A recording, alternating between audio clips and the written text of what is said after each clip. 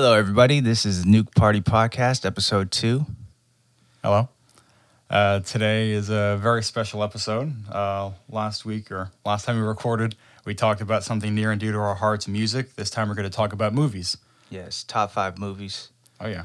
You want to kick it off? Or? So. Oh, wait. You had something you had a story, huh? Yeah. I kind of hope it's fake, but at the same time, I kind of hope it's real. Apparently, they're making a Winnie the Pooh slasher, like horror movie. Oh, dude, I saw that shit. It has to be a prank. It's literally a dude in like a shitty, morphed Walmart Winnie the Pooh mask, and Piglet looks like fucking, what's his face from The Lion King? Pumbaa from The Lion King, the boar. Yeah. The little piglet looks like some boar creature. Apparently, again, I hope it's fake, but at the same time, it's like a train wreck that you can't look away from. I kind of want to see it because I know it. How could you make a good movie out of that? You can't. But I guess Christopher Robin went to college, so it's like Toy Story 3 gone wrong, essentially. Christopher Robin went to college. So Winnie the Pooh's like, I gotta murder people. Winnie the Pooh and Piglet apparently ate Eeyore, which is a toy, last time I remember. Dude. And they're going around like, there isn't an actual video trailer, which is why I'm kind of suspecting if this is real or not, but apparently it's blowing up, so whatever. They're making a fucking, I think it was released yesterday or today, Disney, the Chip and Dale Adventures or something, and they make Peter Pan like he's a villain. Yeah. He's like some overweight, like 45-year-old dude, balding, facial hair, like crumbs all over his face as a villain. So I guess if they're going to do that, it's a little more extreme, but I guess this can happen. But literally, the screenshots, it's like this stereotypical horror movie, some girl, bikini, in a jacuzzi, like with her eyes closed with a beer bottle, and it's just them hovering over her. And there's another screenshot, I think it's Piglet, with like his foot on top of someone's chest, like after throwing them out of their car, Grand Theft Auto style with a spiked bat.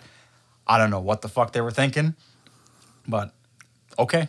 Dude, that sounds like a fucking box office smash, dude. Yeah, okay. Yeah, we'll see. Again. So you're going to see it?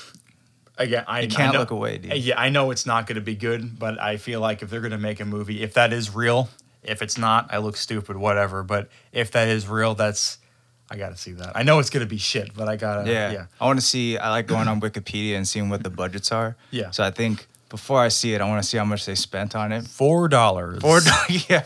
$2 for each mask at like Party City or something. And they lost money on the movie. Exactly. I mean, they just need like a live action Peter Griffin and then just give him a red shirt. My question is, which I was talking with one of my coworkers at work yesterday, no one wears pants in the Winnie the Pooh universe. Yeah. Nobody wears pants. So dude. I saw this red shirt, but all the screenshots, like they kind of block out the bottom half. So is there going to be like swinging dicks in the middle of like a slasher movie? You think Winnie the Pooh's packing? I don't know, but I guess we might find out. He's addicted to honey. Yeah. You know what that does, yeah. He's slanging. Yes. But, yeah, I'll say in other news, that's happening, unfortunately. But today we're going to talk about our top 5 favorite movies. Again, like I said before, obviously, music is something that we've connected with in the past. I feel like movies is, very similar, something I hold near and dear to my heart personally. This easily was 10 times harder than the last list. I thought, obviously, with the music list, obviously Eminem's going to be on half of it. So the most difficult part was, what else do I put on the list? Because I have listened to a lot of music, but most of my childhood was going through like my dad's he had like an old DVD collection. This is before Blu-ray, obviously. And just watching movies, essentially. Just kind of, my brother and I entertaining ourselves, just watching whatever movies we had, which could be a good or a bad thing, arguably. But still, because of that, that's like at a very young age, that kind of kickstarted my love for film in general. Even movie theaters nowadays, like we were talking about before we recorded, there's not just the one closer to me, but in general, movie theaters now, you got the whole experience. Yeah, the popcorn. Well air-conditioned, reclining seats. It's not just $15 popcorn. You could actually buy food now, which is a little more bang for your buck. It's like, what if movie theaters and Chili's kind of merged together? Oh, yeah, that'd be a good idea. But just in the middle of the movie, you have the fajitas come out. Yeah, essentially, yeah. That's you got the whole package. It's trying to replicate like a a family movie night at home at the theaters. Yeah. So they're definitely picking their game up. But yeah, even before then, just film was always something that was very important to me. Yeah. But actually, one more tangent, I guess we can continue. This is like back in high school. I actually, like, before I finished high school, obviously, it's a while ago now, I wanted to make film. I wanted to make movies, just like short films, putting into like just smaller rinky-dink festivals just to get it known. Obviously, that never happened, but I have about 75% of a script written down somewhere. This is before it's all pen and paper. The older Eminem song, 97 Bonnie and Clyde, Yeah. as like a sequel to the song of, obviously, Haley was very young at that, like she wouldn't have remembered much, of essentially the dad getting away with the murder and the daughter essentially figuring out exactly what happened that night. Almost like a mystery thriller. Yeah. Like, That'd be pretty good. in the song, obviously, he talks about, he definitely is going to jail. He's not going to get away with this. But Yeah. to him, it's worth it to see her out of the world and to make sure that the daughter is in, not in the wife's hands. But I could talk about that all day. But there's just a few examples, I guess. Movies are very important to me. Yeah. So, Dude, I always thought of doing is like taking the Marvel movies and like just making the endings terrible where they don't save the day. Like Iron Man's this billionaire and this huge monster comes and he's just like doing coke and throwing money at he has people. strippers and they're like, Iron Man, what are you gonna do about this galaxy monster? It's like, I got a line of coke in the back. I am so high right now. Like, can we talk about this tomorrow? Yeah. And then the world just gets destroyed. And then you watch the credits and you wait for the after credits scene and there's just a middle There's finger. none. There is none. No, yeah, there's none. Yeah, there is none. It's Robert Downey Jr. on a boat doing more coke. Some girl's like, you want to try heroin? He's like, hell yeah, dude. I'm a billionaire. The end. The end. There's no sequel to that. Yeah, The world is destroyed. That's it. Unlike movies nowadays, as well, kind of getting, as again, I just said how much I love it. Movies nowadays, not all movies, but a little bit dry, I guess. Dry market for film. Let's pick something that works and let's run it through the dirt. Yeah. Or, like you were saying, you saw the Firestarter movie. Oh, yeah, dude. Another Stephen King book that's...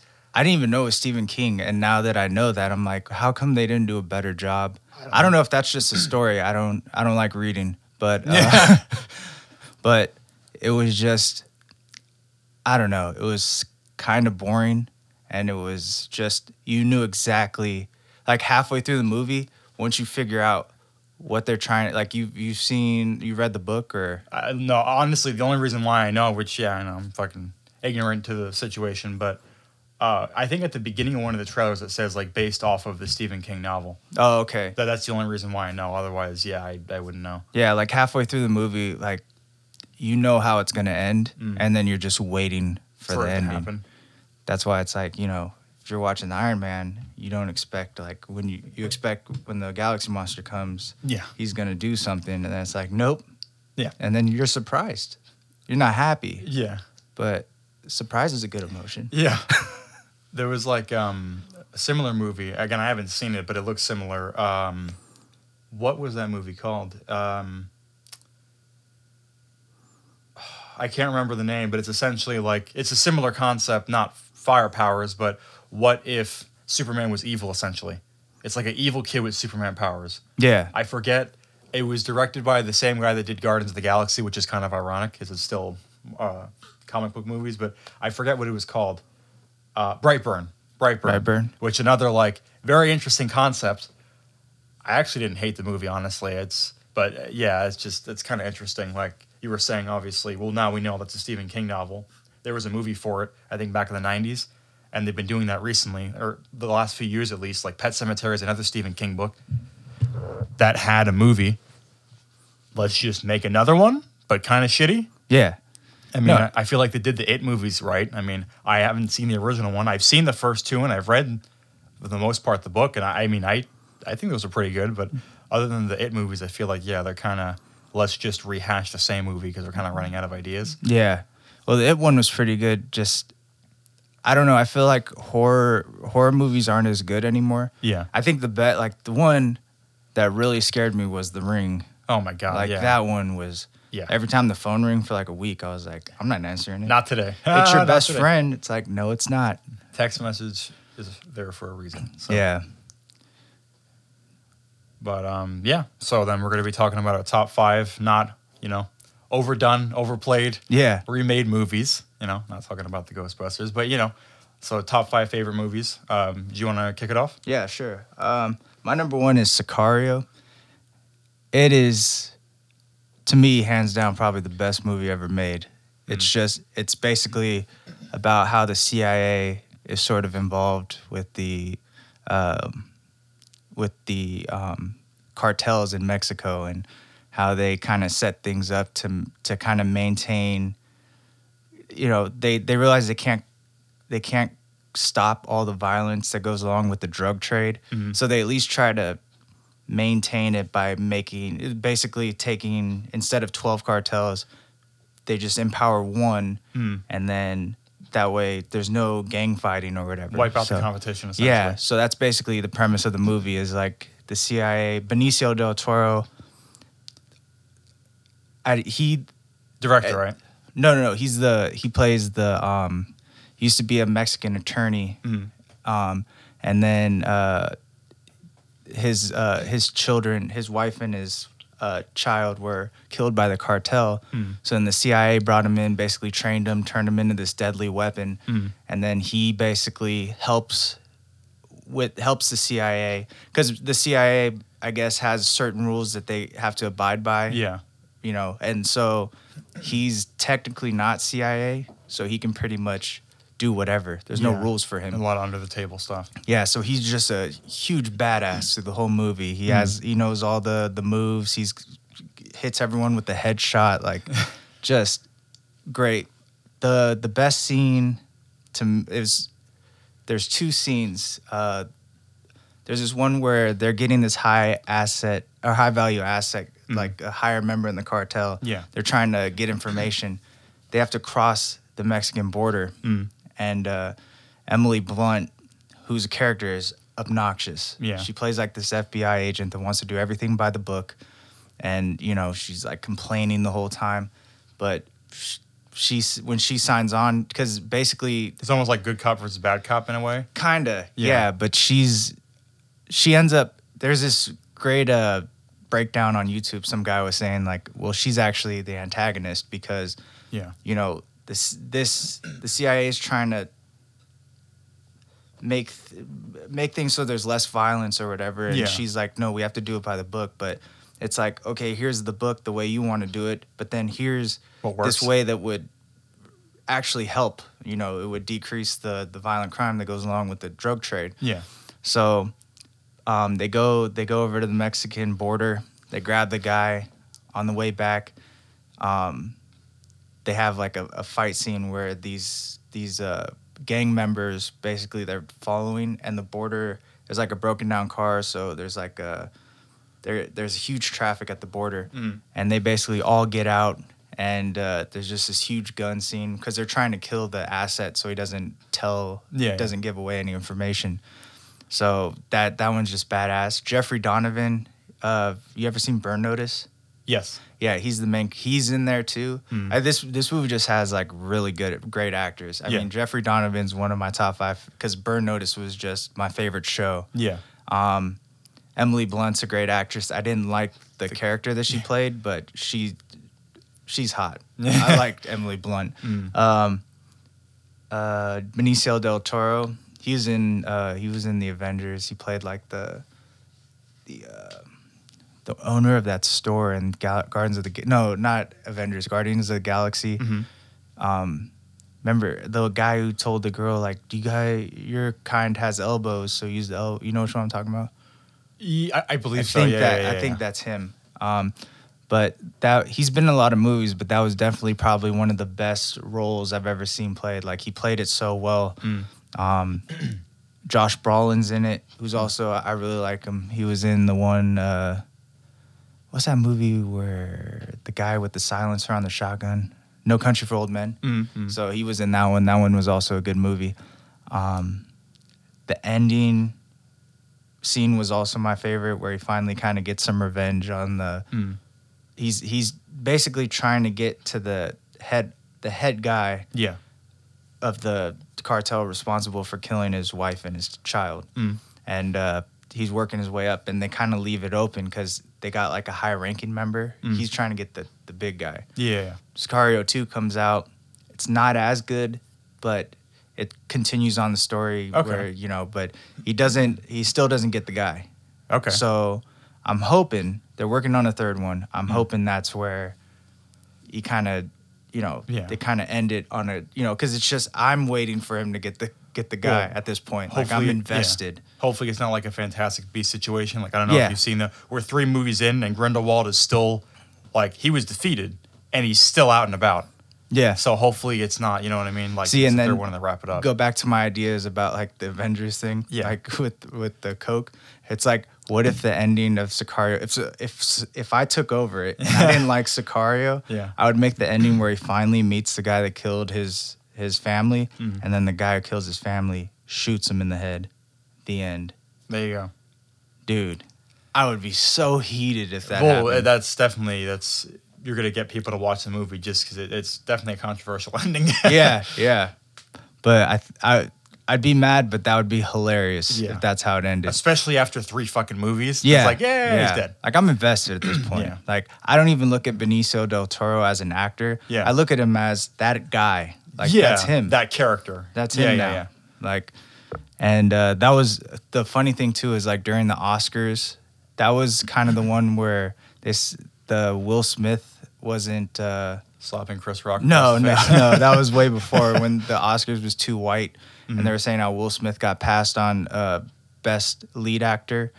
And it was the Concussion movie where he played like the doctor that finds the football concussions. Yeah. I forgot the name, but I know he played, Yeah, but that might have been a snub. I didn't see the Concussion movie. But I heard it was good. Yeah? Okay, so maybe there was some merit to, you know, saying that. But the biggest snub, I think, was Benicio del Toro wasn't nominated for Best Supporting Actor because it was insane how good of a job he did. Yeah. And it's a thriller. I love thrillers where there's high tense situations where you actually feel like you're in it. Like, if this doesn't go completely right, I'm fucked. Yeah. Like that.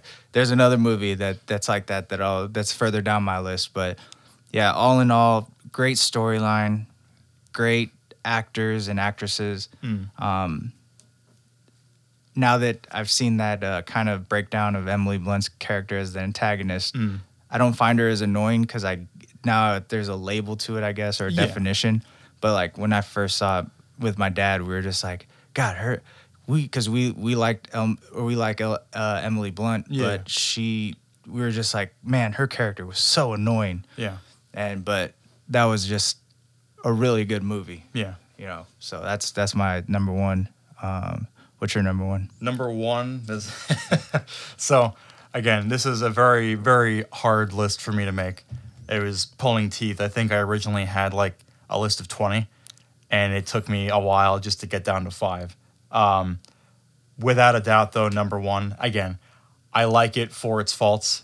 Abraham Lincoln, the Vampire Hunter. I understand it's a very B movie. Yeah. The special effect, it's essentially, I don't know if it might have been a book originally. I don't know if it's a movie original. I know the concept of Abraham Lincoln being a vampire hunter is not a new concept. Like I've seen it before, whether it's like a meme or I believe it was a book. But I don't know. That's just, I've seen a lot of movies, and I feel like a lot of movies try to take themselves too seriously. And I feel like this movie has a perfect blend of being serious and still kind of know, like, listen, we don't have the biggest budget in the world. Yeah. There is a few, what I like to believe, at least now, A-list celebrity actors.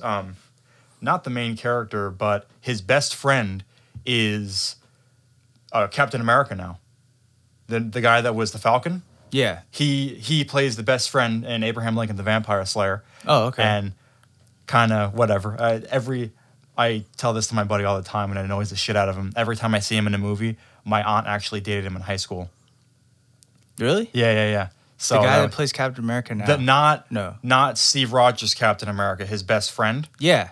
My aunt dated him in high school. Oh, really? So it annoys the shit out of him every time we see a fucking Marvel movie and the Falcon or now Captain America comes on stage. It's like, hey, my aunt dated him in high school. It's like, I get it. Shut the fuck up. Yeah. But I don't know. That's whatever. That guy's a pretty good actor. Yeah, He's in yeah. a lot of good stuff. And he's like a very good kind of supportive yet teasing best friend role in the movie. He's essentially a free man that he, without getting too deep into the movie, obviously, because I could go on all day. I mean, everyone knows who Abraham Lincoln is.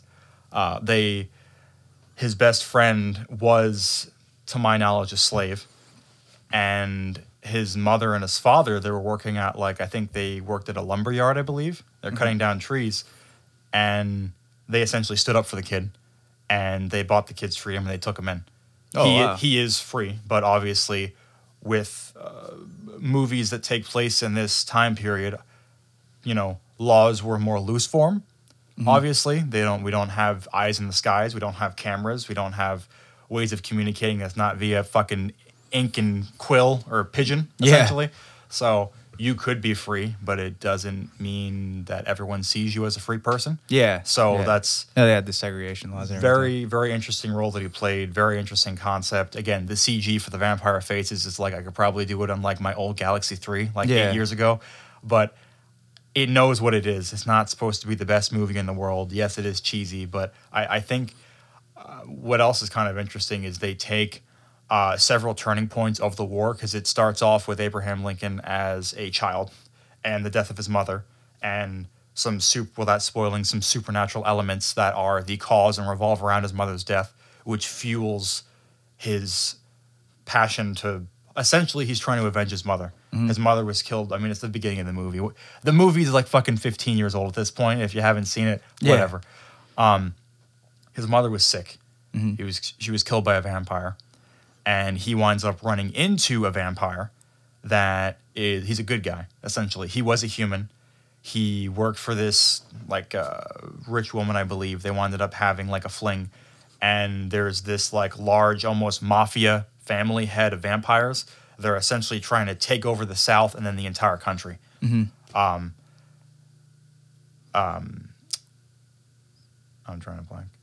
But yeah, so it's very interesting. Like, they'll take certain points of the war, like the whole turning point of the war. I believe this is fact and whatever. Correct me if I'm wrong. This is 400 years ago. Or not 400 years ago, but you know what I'm saying. The 400-year-old problem, essentially, with slavery. There was a point in the war, I believe, where silver was in short supply because they were using it to make weapons. And it was like, people hated Abraham Lincoln for it. It's like, we can't even have fucking dishes at home.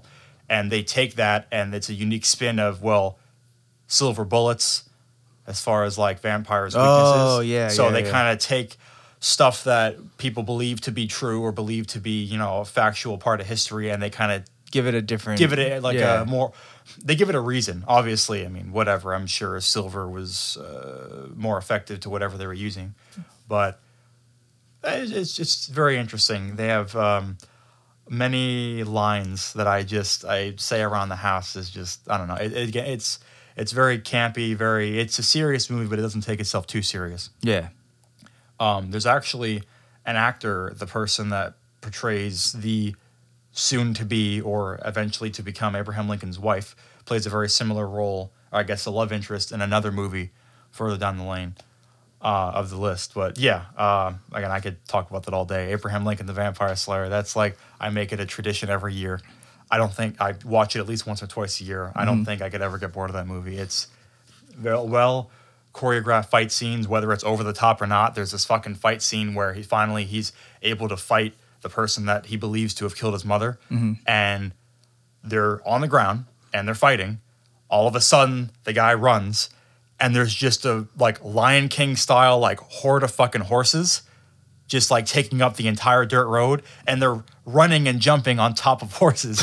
And, like, he has the axe and he's trying to fucking get him, and they're fighting on top of fucking horses. And the dude, like, picks a horse up and throws it at him, and it's really not good CG, but it's hilarious in a good way. Yeah. So do you watch it seriously or ironically? Oh, I love it. You love it? Oh, okay. I absolutely, I fucking love that movie. Again, I understand it's not the best movie in the world, but I could tell that at least the main few roles, like, they had a fun time making that movie. Yeah. So, but yeah, that's number one. That's crazy. I still haven't seen it. I gotta watch it. I have it. I can bring it with me. I have it on Blu-ray. I'm pretty sure. I have one thing. Speaking of movies, Voodoo. If you know what that is. Yeah. The one thing I like now about, obviously, I want a DVD, but I feel like it's nice to have movies more so on the go. Mm-hmm. So a little side tangent. When I bought the Blu-ray for this movie, and for most movies, it comes with a code. You get a free digital code essentially. So any of the movies that you're interested in. Like you were saying that you have some on Prime, I have most of these are on my Vudu account, so I could just give you my Vudu account. Okay. Yeah. But yeah, so that's number one. Sweet. Number 2 for me is The Big Short. Mm-hmm. Like 5 years ago, I was just obsessed with the 2008 financial crisis. Mm-hmm. I went when I was in college. I had this whole class that was just dedicated to that. Yeah. And like I was just obsessed with like all the stuff that went behind the scenes, like, you know, just kind of the legislation that was passed to make that happen. Because it's just funny, like certain things like that where you find out like, okay, the government guarantees mortgages. Yeah. So then, or in this time period, not anymore. Yeah. So they give mortgages to anyone because they're guaranteed. Yep. People stop paying them.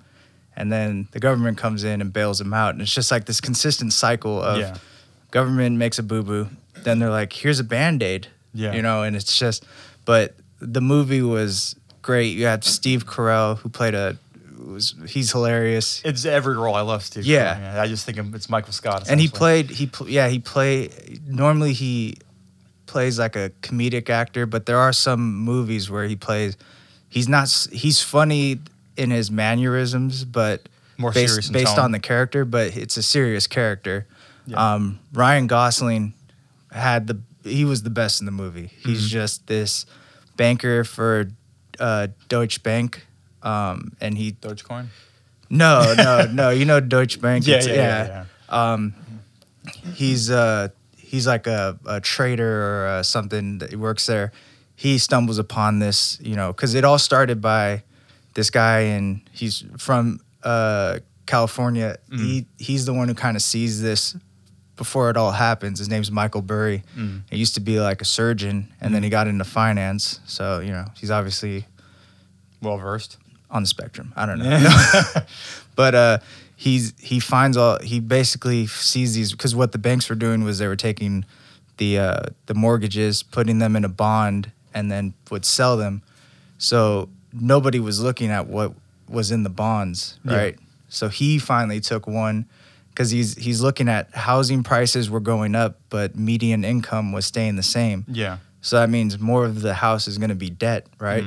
So he kind of looks in and he starts going through all these bonds, and it's like FICO credit score is like 500, 550, 500, late payment 90 days, 30. He's going through like just thousands of mortgages. Yeah. And then he kind of figures it out first, finds out how to short it, which is kind of bet against it.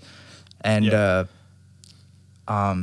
then Ryan Gosling's character finds out that he's going around New York trying to short these bonds, and then he gets into it, and then he pulls Steve Carell and a couple other characters into it, and they go to Miami. It's a really good movie and a great breakdown of how that all transpired. And, you know, being a finance and economics nerd, that's a movie I watch like 2-3 times a year. Like if I'm bored or whatever, I'll throw it on. It's one of the few movies I've actually purchased on Amazon. And Ryan Gosling has the best line. He says, "Tell me the difference between stupid and illegal, and I'll have my wife's brother arrested right now." And it was, dude, it took a while for me to get it, but as he said it, it was fucking hilarious. Yeah. And the best scene is probably when Ryan Gosling, he purchased the short on the bonds, but then his higher ups at the bank are trying to tell him he needs to get it off his book because it's losing money because the bonds are still going up at this point. So he's trying to pitch it to someone else so that way he can still keep the trade, but still make money on the trade, but keep it off his books. So he does like these presentations, and everyone's telling him to fuck off. And then he does the presentation to Steve Carell's character and his group. And dude, it's probably one of the best scenes I've ever seen. And he does this whole presentation, and it's just hilarious. And he has like this assistant guy that he just shits on the whole movie, and it's just a good mixture of educational information, humor, great acting, just all together. Yeah, big package. Yeah, he also, the guy who directed that, did the Vice movie. Okay. With who has one of my favorite actors, Sam Rockwell. He played George Bush, and then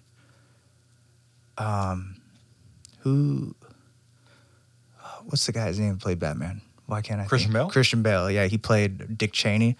And it's Okay. kind of the same style, and it's not as good as The Big Short, but I like what he'll do is kind of like what they do in Deadpool, where the character will have his own monologue while the whole time is frozen.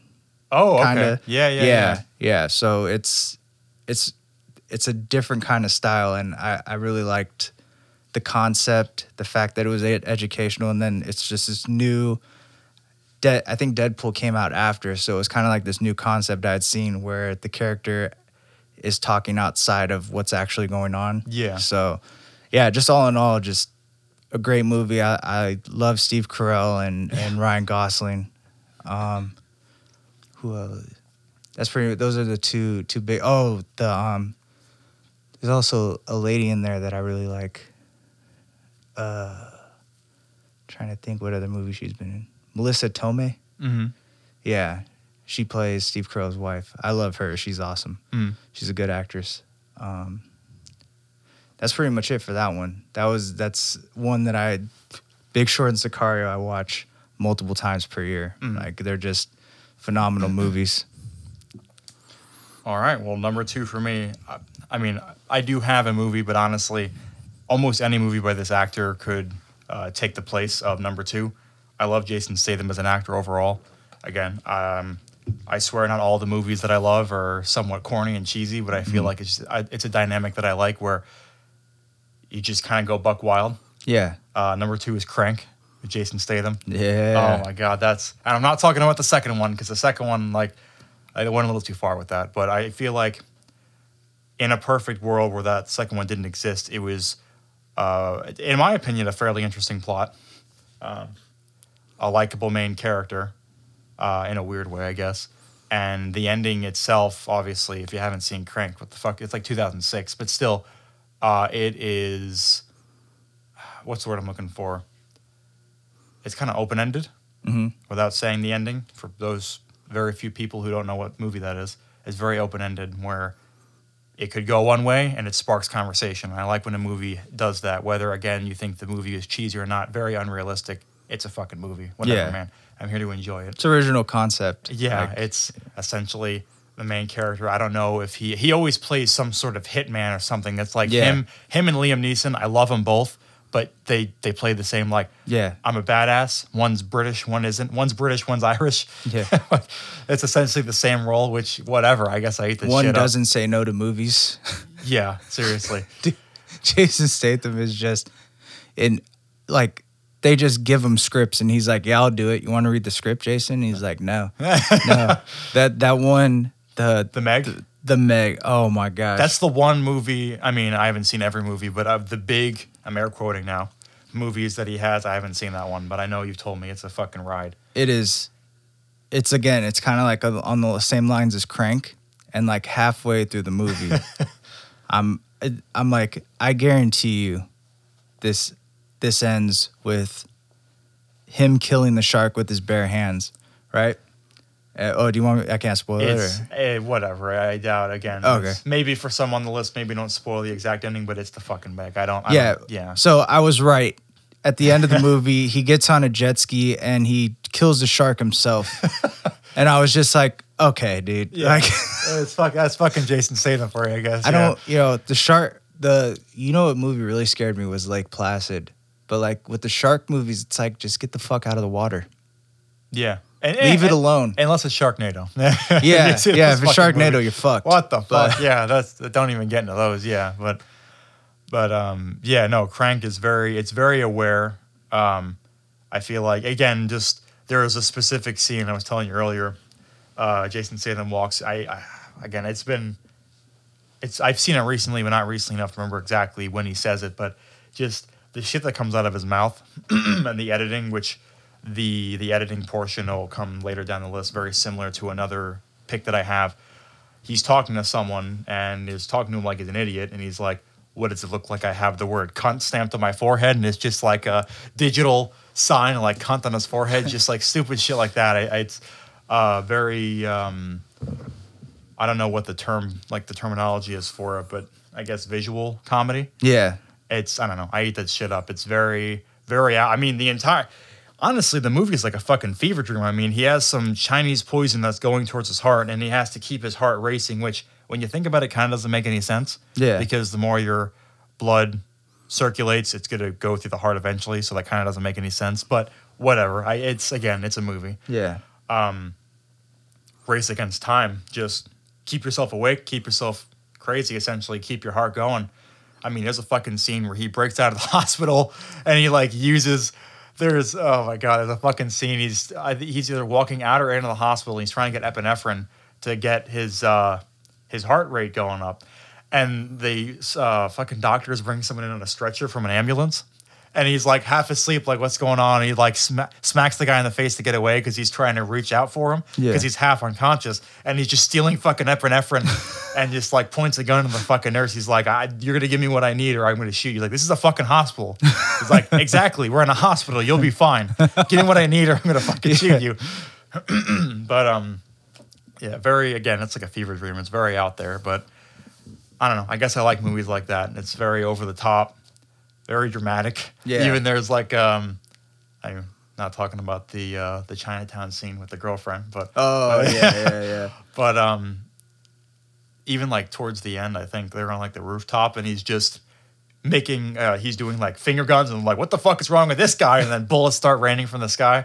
I don't know. I eat that shit up. I love it. But again, honestly, the mechanic almost very similar in concept, less over the top, but. Excuse me, just Jason Statham in general. I love him as an actor. Yeah, but the Transporter. The Transporter as well, yeah. Yeah, those movies were pretty good. But was it the first one or the second one where the kid gets kidnapped? Or I think it's the second one. Yeah, the second one. Because he's in the hospital, too. Another hospital scene with the girl with, like, the runny makeup and, like, the fucking destroyed blonde hair. There's, like, a shootout in the... Yeah, I think that's it. Yeah, the first one was he was transporting the lady in the trunk. Mm-hmm. Yeah. I forgot, what was the third one? Did they make a third one? There is 3. It's been a while, but those are kind of like some of his breakout movies. That and Revolver, which I believe is a Guy Ritchie movie. Revolver. I think I've heard of it. It's weird because he has hair in that movie. Like long hair. Yeah. Like down to his shoulders, long hair. I don't think I've ever seen Jason Statham with like anything other than a buzz cut. There was one... I think it was him where he's in New Orleans. He was an undercover agent for a biker gang. Has James Franco. Oh, Homefront? Homebound? Yeah, something like that. Yeah, James. That's a really good one, too. Yeah. James Franco, which is always funny. It's like it's a fucking British dude. What are you doing in New Orleans? Yeah. But no, that was a good movie, Yeah, too. he doesn't do accents either. That's what I noticed. Yeah. Like, he does his British accent. He's like, nah, this is just me. He's like, no, I'm playing Jason Statham in this movie. I don't care what role you give me. Yeah, I'm playing Jason Statham. What's your name, Jace? Just put Jason as a name. Like, my name's Jason. I'm from Louisiana. No, from Louisiana. You're not. But no, that was a good one too. Yeah, that's like Charlie Hunnam. He for Sons of Anarchy. Mm-hmm. Yeah, he has an accent, but he does sometimes when he's screaming in the show, he loses the accent. But he does a pretty good American accent, I guess you would call it. That's something that kind of fucks with me is like we were talking about, I forgot what we were talking about earlier, but actors like Spider-Man Tom Holland or Hugh Jackman. I didn't know Hugh Jackman was Australian. Yeah. Like halfway through because I watched the movie Logan. That's the last, his last role of Wolverine, which phenomenal movie. I've always known him having like an American accent. I heard him like, is this a joke? Who the fuck is this guy? Or like Tom Holland's British. Yeah. Which, I don't know, a little side tangent. But yeah, some actors, I guess it's not only voice acting, but in a way they're acting and they're kind of voice acting, which is kind of an interesting concept. Well, you look at like how buff Hugh Jackman gets, it's probably like that's getting the accent down is probably the easiest part of him doing Wolverine. That's true. But it's kind of, I never really thought about it that way. You have to be a very good actor. I mean, A, to portray the role, but to make sure not only that you're doing a good accent, something, and obviously that's not your own, but to keep the emotions, especially if it's like Logan was a very emotional movie. Not getting on too much of a tangent, but like to keep his own. I mean, he's just talking like this the entire time, but still, it's interesting concept. Yeah. But yeah, number 2, Crank. I fucking love it. Over Jason the top. Statham. Jason Statham in general. My favorite scene is in Transporter where he has the fire hose. Yeah. That was, dude, that's one of the most fire fucking fighting scenes I've ever seen. Yeah. Like he's just throwing the hose around and dude, he's probably a top 5 action movie actor, yeah. There's Keanu Reeves. Oh yeah, Matrix, and then the John Wick. John Wick, he's killing it. Yeah, whenever Yeah. they're making, I think the 4th one is next April, I believe. Next April. Oh, they're making a 4th one? Yeah. Oh, dude. They're making a. I mean, He has so many puppies to kill, dude. Yeah, well, That guy, that poor guy, man. He can't catch a break. his wife, his dog, and he has another one. But yeah, no, that's a very good movie. The back to Crank. There's another scene where I think the epinephrine's wearing off, and he's in the taxi, and like the Achy Breaky Heart is playing, and he's like fucking head bumping and like hitting the fucking driver. He's like, "What the fuck are you doing?" And I don't know. It's very. It's a good song. Yeah. Oh yeah, there you go. Gets me It's a banger. I'm also trying to stay alive right now. I have Chinese poison going through my veins, but it's a good song. Yeah. But shit. yeah, no, number 2, Crank. Jason Statham in general, but Crank. Yeah. No, Jason Statham's a great action film actor.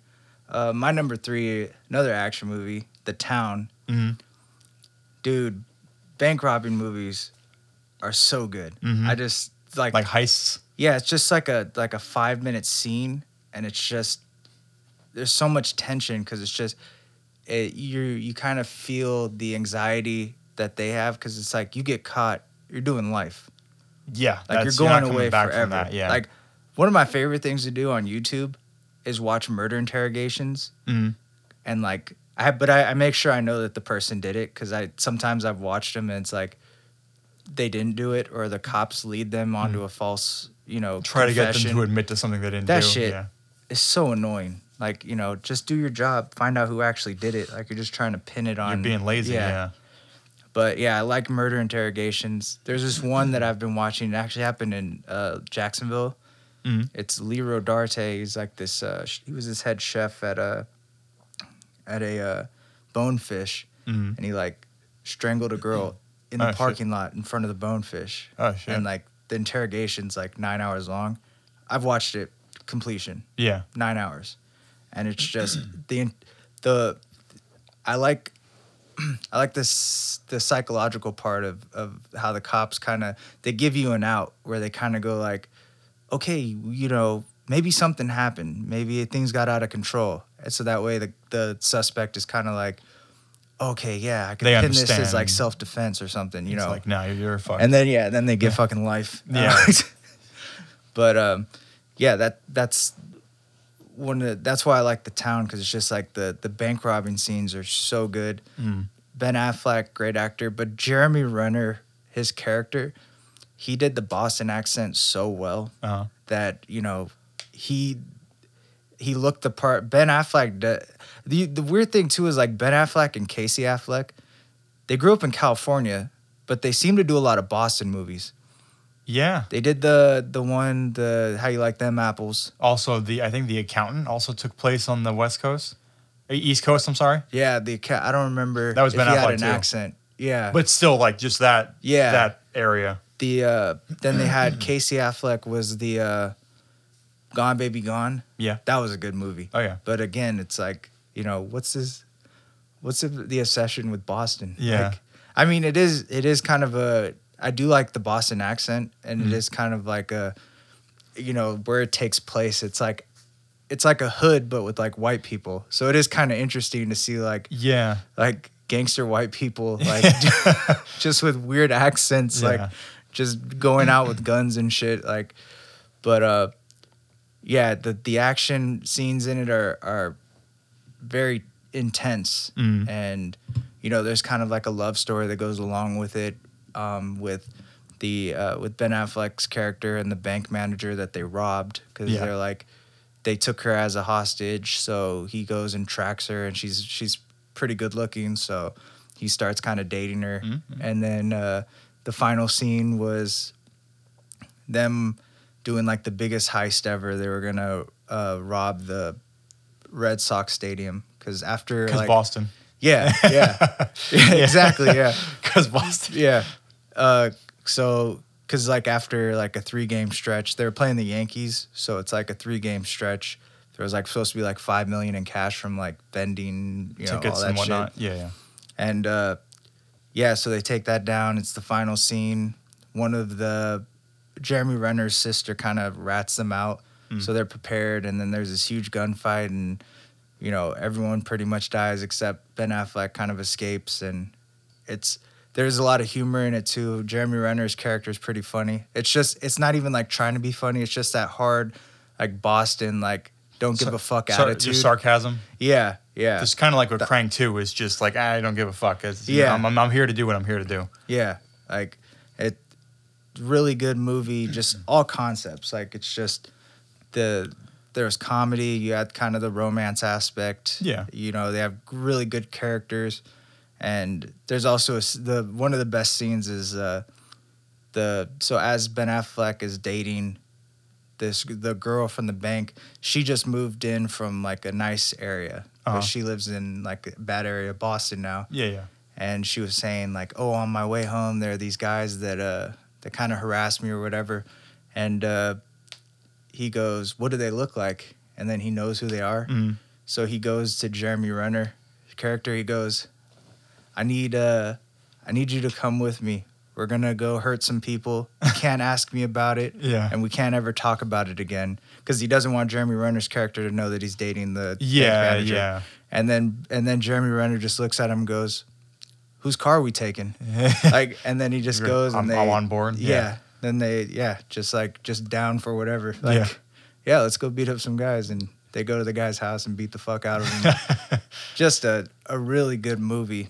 I don't know if it was true, but the beginning it said like Charlestown, which is this, I guess, a town in Boston. I don't know how they a county. Yeah. I guess it has like the most bank robberies per capita or something. Oh shit! Okay. So it's like a thing down there. Like it's like they basically said it's like a trade. Culturally appropriate. Yeah, like it's passed down. Like Ben Affleck's dad did the same. He was doing life in prison for criminal from generation to generation. Yeah. You want to be an electrician? No. Can you teach me how to rob banks? Yes. There's actually a union. Yeah. You want to join? Yeah. Let's go. Yeah. Involves a lot of jail time. Whatever. Dude, what if they did? They had like a union class where like they had these bank safes and just everyone has their own safe and they're like cracking it. And there's some instructor like, no, in a Boston accent. You got to turn it right. You're doing it wrong. You're doing it wrong. I don't even know how to do a Boston accent. My mother's rolling in a grave right now seeing this shit. I don't Jesus. know. Yeah. Jesus. What, are you making love to the thing? Get the money out. Yeah.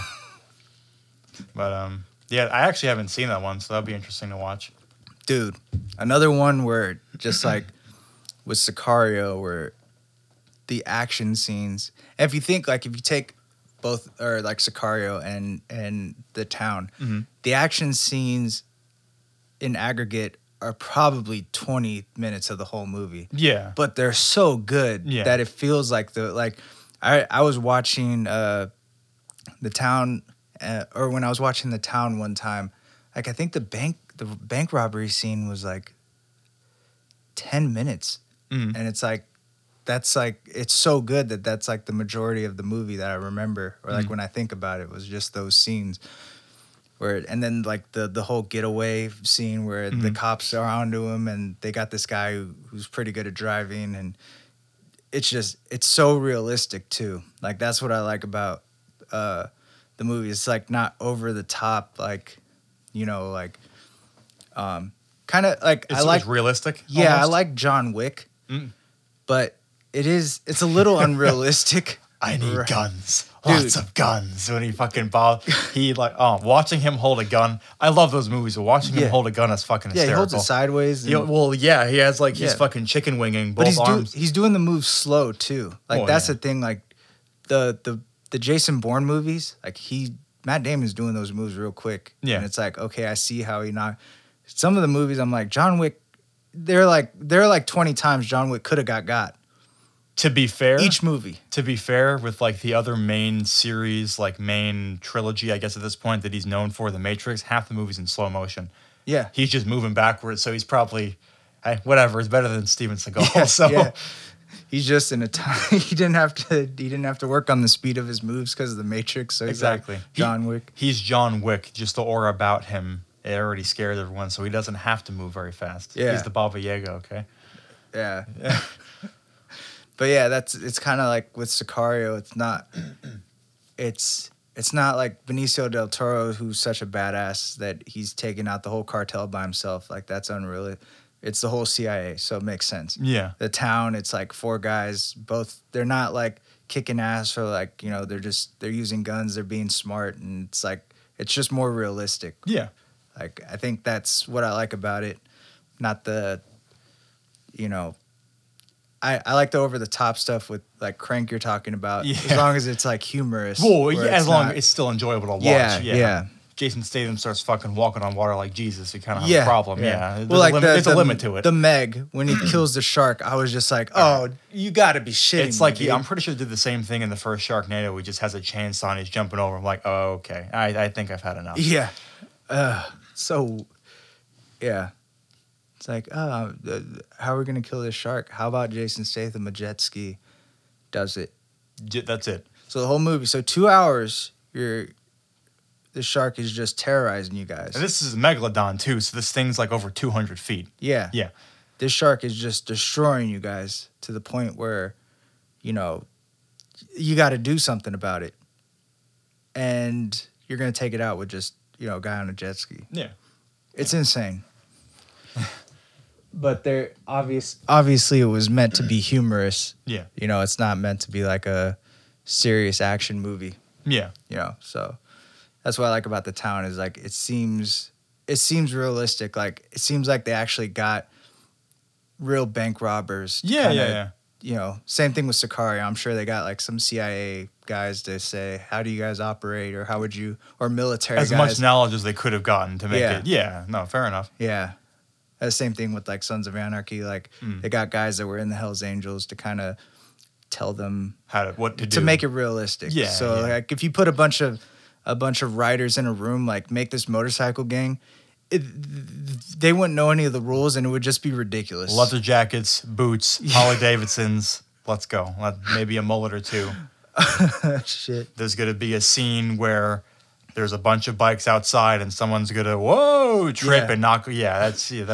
They would be like popping wheelies, doing drive-bys, like doing donuts, and exactly it would be ridiculous. Yeah, but it's more realistic because they got actual biker gang, members to kind of coach almost. Kind of coach them or give them a parameter of how to write.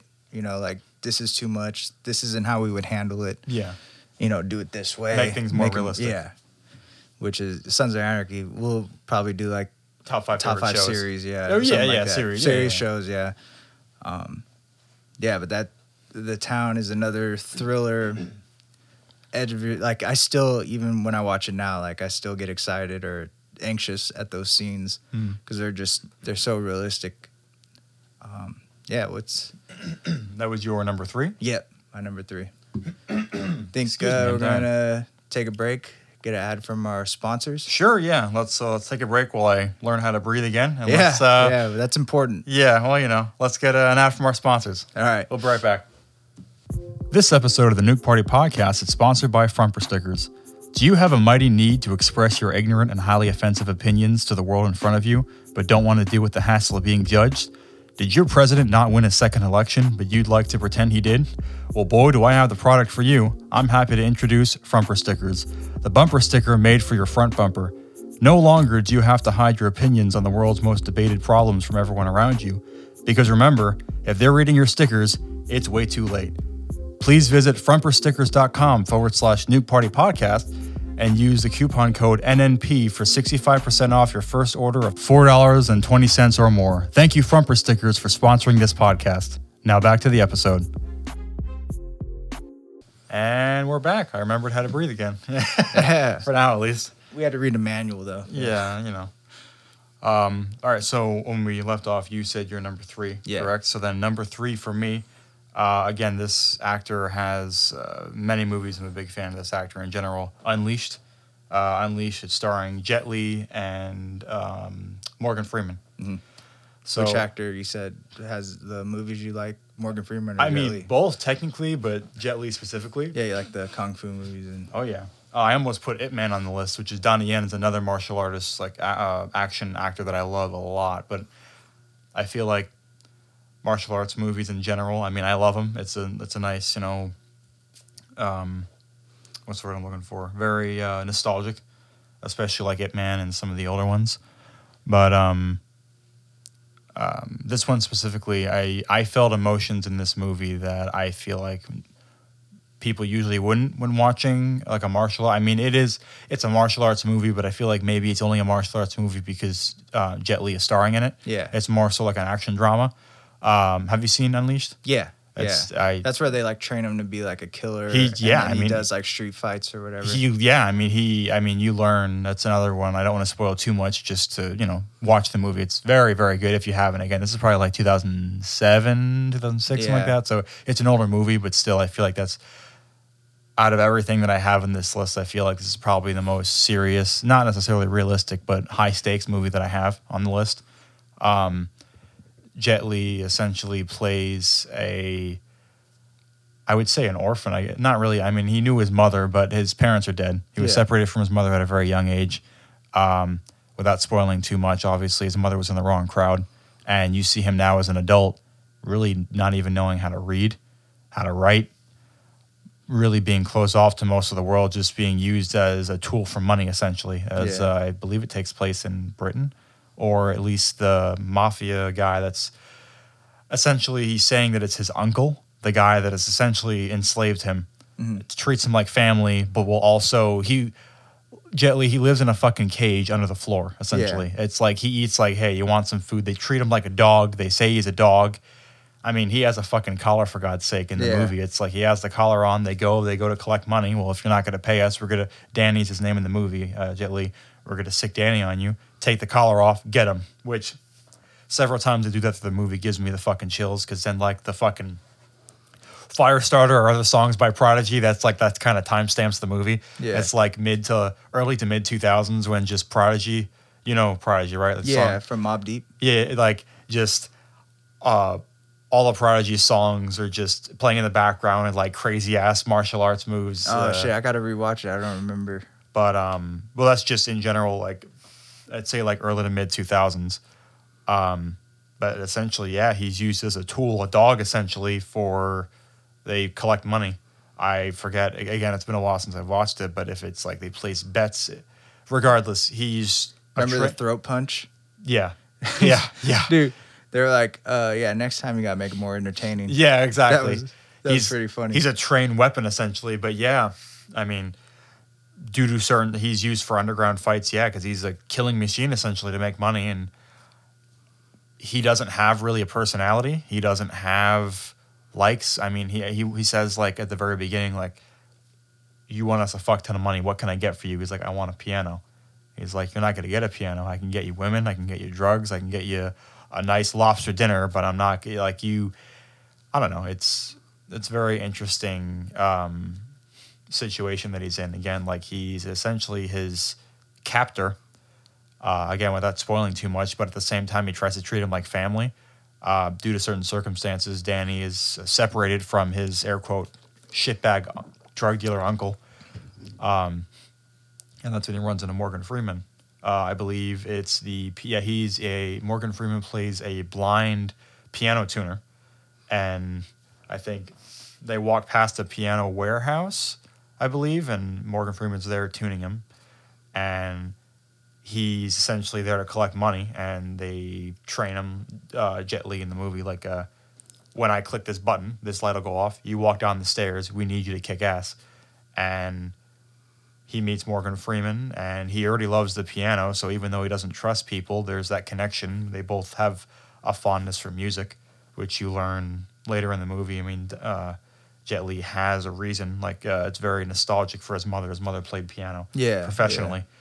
Yeah. And Morgan Freeman happens to know what the music that his mother played, and they bond over tuning the piano together. And with, I don't know, I feel like it's kind of beautiful in a way. Morgan Freeman can't see, but just by the way, like, he can tell that somebody was there, and that they're not violent by heart. They're not necessarily a bad person. They're just being used. He essentially brings them over. You know, he realizes how, like, dirty and rugged his hands are. Is like, you know, loosen up. And he's able to, he teaches them how to play the piano, and he essentially, due to specific situation, I won't spoil, is separated permanently from the group and is taken in by Morgan Freeman and uses his experience as a little boy. I mean, essentially, Jet Li has the mind of a boy because he was never raised as an adult. He has, from a young age, he's like, well, you're a killing machine. We're going to treat you as a weapon. You're not a person. You're a dog. And it's, I don't know, it's very heartwarming. It's very serious, kind of sad movie, I guess, that he's able to learn what it's like to have a real family, surrogate or not, and what it's like to be a person and to have desires and to learn, essentially. Eventually, throughout the movie, learning exactly what happened to his mother and who did it. You know, Morgan Freeman and his stepdaughter at that point play more of an important role in his life. But it's a very, there's a duality of his life. He was a very innocent child. He was taken away from his mother at a very young age. He's raised to be a killing machine, and then he's able to have an escape. He doesn't enjoy it. That's just all that he knows. And there comes a point where he has a taste of that freedom, and he wants to keep that freedom, and he loves Morgan Freeman, and he loves his, kind of in a weird way, surrogate stepsister, but also kind of a romantic thing going on, but whatever. There's no blood relations. And they're like a happy family, essentially. Yeah. And it comes to a point where he's with Morgan Freeman, he's with his family, and he has to defend his family from his uncle. And it's very interesting. I feel like I've seen, again, Jet Li plays, I mean, it's a fucking martial arts movie. I know he plays very similar roles, but I feel like of that genre, it's a very rare and unique take. Yeah. Like, it's not just fucking, you know, 1800s China, we're going to defend our honor. It's not just, you know, drugs, tits, money, which of course is in the movie too because it's an action movie. But it's a beautiful blend of the two. Yeah. And I feel like I forget the director's name, but he did a very good job. And I mean, it's Morgan Freeman. You like Jet Li over Jackie Chan? Ooh, that's a tough question. Dude, the Shanghai Noon. Yeah. Those are so good. And then Rush Hour. Honestly, like I'll have an honorable mentions later on in this episode because, again, this is a very hard episode to make, just to whittle down to 5. But yeah, like I love Jackie Chan and the Rush Hour movies. I mean, he's more of like a comedic action star, and then Jet Li was more serious. But yeah, that's number 3. I mean, again, there aren't many movies that I've teared up. When at some point later on in the movie, we get a flashback. Danny remembers what happened the night that he was separated from his mother, and it's triggered through a picture that they essentially try to track his mother down. The mother's dead. Mm-hmm. But they're able to find pictures of Danny with his mother and the music that she was playing. And Morgan Freeman is very familiar with the song, was able to use a magnifying glass, find the sheet music and play it, and it just something clicks. And he remembers everything that happened that night. Wait, he used a magnifying glass? He used like a magnifying glass to look in the picture to find the title of the sheet music that his mom was playing. Yeah, okay. So I was like, not Morgan, he's blind, not him. The stepdaughter was there to help. Yeah, he's blind, obviously, but he knew, once they learned the title, either he knew the song by heart or I'm pretty sure he knew the song because he's been playing, to my knowledge, he used to play professionally. Yeah. And now he just tunes pianos, essentially.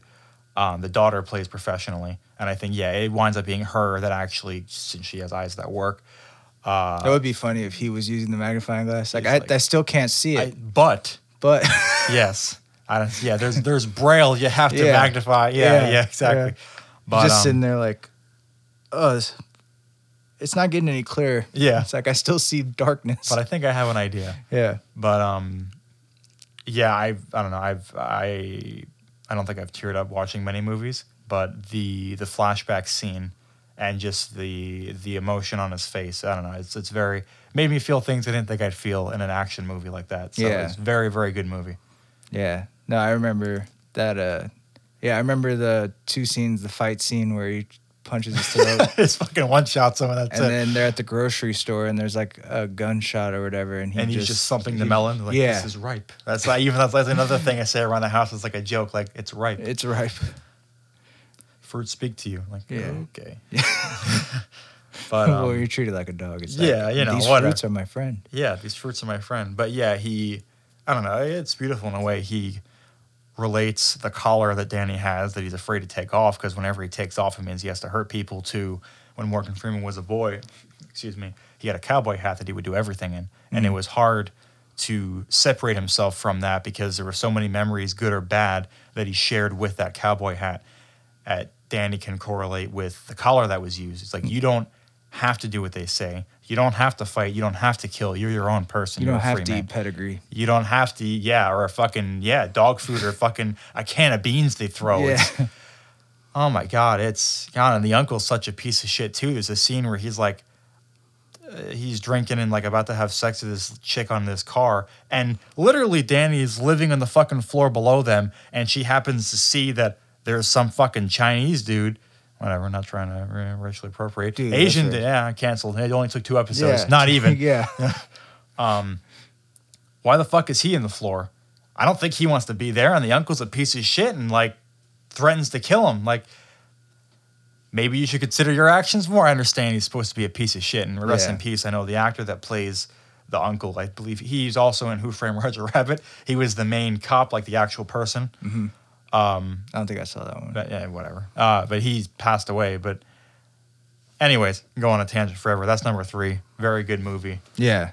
That's number 3. That's a good choice. My number 4 is Moneyball. Okay. Starring Brad Pitt. Also has Jonah Hill. Oh yeah. Chris Pratt's in it. He plays one of the baseball players. He's one of the funniest actors. What's that? Not Arrested Development. Parks and Recreations. Yes. Yeah. Dude, you ever see the outtake of the Kim K joke? I don't think so. Oh my gosh. He goes, so you know how he plays kind of like the dumb goofy guy? Mm-hmm. So he goes, Rashida Jones, they're doing like a meeting, and she goes, everyone loves a good comeback. Rudy, and then they named a couple more, and then Chris Pratt's character goes, Kim Kardashian? And he goes, well, and he's like, well, in the film, she gets cum in her back. Yeah, I did see that one actually. Yeah. Dude, that was, and they didn't put it in, but I was reading something where like later he ran into Kim Kardashian and he felt awkward because he said that. But to be fair, that's a good joke. He wasn't wrong. Yeah, that's a good joke. That's But yeah, he plays Moneyball. Basically, the backstory is the Oakland A's, which is, if I had to choose, I don't really like baseball that much, but if I had to choose a team, it'd be the A's because, it's Oakland Raiders. Well, they're the Las Vegas now. So Golden State Warriors, which is just the Bay Area. But the A's, in baseball is different from all the other sports because you can, well, in America, soccer is different over football. Overseas, they have kind of the same thing where each team can spend as much money as they want on players, right? Where in the NFL, each team gets $200 million. Oh. Or it's $230 million. I think they increased it. So I didn't know that. The NFL gets all the money from, ads and everything. Then they distribute it, and they tell each team how much they can spend on players. Kind of evens it out. Yeah. Right? You can't have a bunch of all-stars. Monopolize. Yeah. Basketball has the same thing. I don't know American soccer. I don't care about salary caps. But baseball, you have the Yankees. They spend probably half a billion a year, I think, is how much they spend on players. And then in the A's have like 60 million. So you have all these different ball clubs that, the East Coast teams make the most money. So the Red Sox have a high payroll. The Yankees have a huge payroll. I'm sure like Texas, some of the teams but baseball is real popular on the East Coast. Yeah. The Dodgers is a huge team. They have a huge payroll. So that's kind of the backstory where the A's were more of a cheap team. They were on the lower end of the spectrum in terms of the owner was real cheap. Didn't want to. They had a really good year where they went to the playoffs and they couldn't afford to keep their star players. The Red Sox took one of their players because they were going to pay him $7 million a year, and you know now the contracts are crazy. Like Mike Trout, he signed like a $400 million contract over like 12 years or something. God damn, like now they're making, but back then, Yeah. you know, a star player was making $7 million, $10 million. You know, that's like when it started to kick up. And baseball, just like basketball, the contracts are guaranteed. So you sign that contract, that's all your money. Yeah. The NFL, if you get cut, you get your signing bonus, but whatever your salary was for the remaining years, you don't have to pay it. Unless sometimes they'll guarantee a certain portion of it, but once you're cut, they're not going to pay you the full remainder unless it's fully guaranteed. Yeah. But baseball, you could sign a $2 billion contract, and then the next day, you know, have a career-ending knee injury, and they pay you that $2 billion. Oh, damn. Yeah, it's insane. Okay. Wow. Yeah. And I'm sure they have clauses where like if player gets injured, still has to Yeah. But so the Oakland A's, they didn't have much money to play with because the owner was stingy. They even have a scene where they got a star player or an older star player from the Yankees comes over to the Oakland A's, and he goes to get a soda, and they're like, it's 75 cents. And then he's like, the players have to pay for soda? Yeah. You know, and so it's just, that's kind of how the organization is run. Yeah. And so Brad Pitt's character, he's the general manager of the team. Yeah. And he's trying to figure out a way to put together a baseball team that can win with the limited amount of money that they have. That's where Jonah Hill's character comes in. He's this analytics guy from Yale.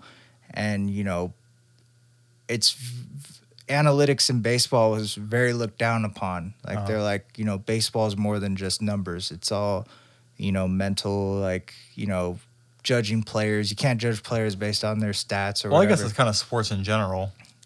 No. Football is definitely stats driven, where, like, if you have the most touchdowns this year, if you have the most receiving touchdowns, you're the best wide receiver, you're going to get paid. Baseball really fluctuates, like, you know, stats-wise. Plus, they play both sides of the ball, like your offense and your defense. Yeah, that's true. Like, there's so many things that I guess you can't calculate with stats. So maybe that's why. Again, I don't really like baseball that much, so I don't know too much. But he brings this guy in, Jonah Hill, his character, to kind of apply that to what they're basically doing is we're not buying players, we're buying runs. So they're trying to find out who gets on base a lot, who can, you know, so the whole movie is just them putting together a team that they can win with limited money. And that's what interests me, because I like the analytic part of it.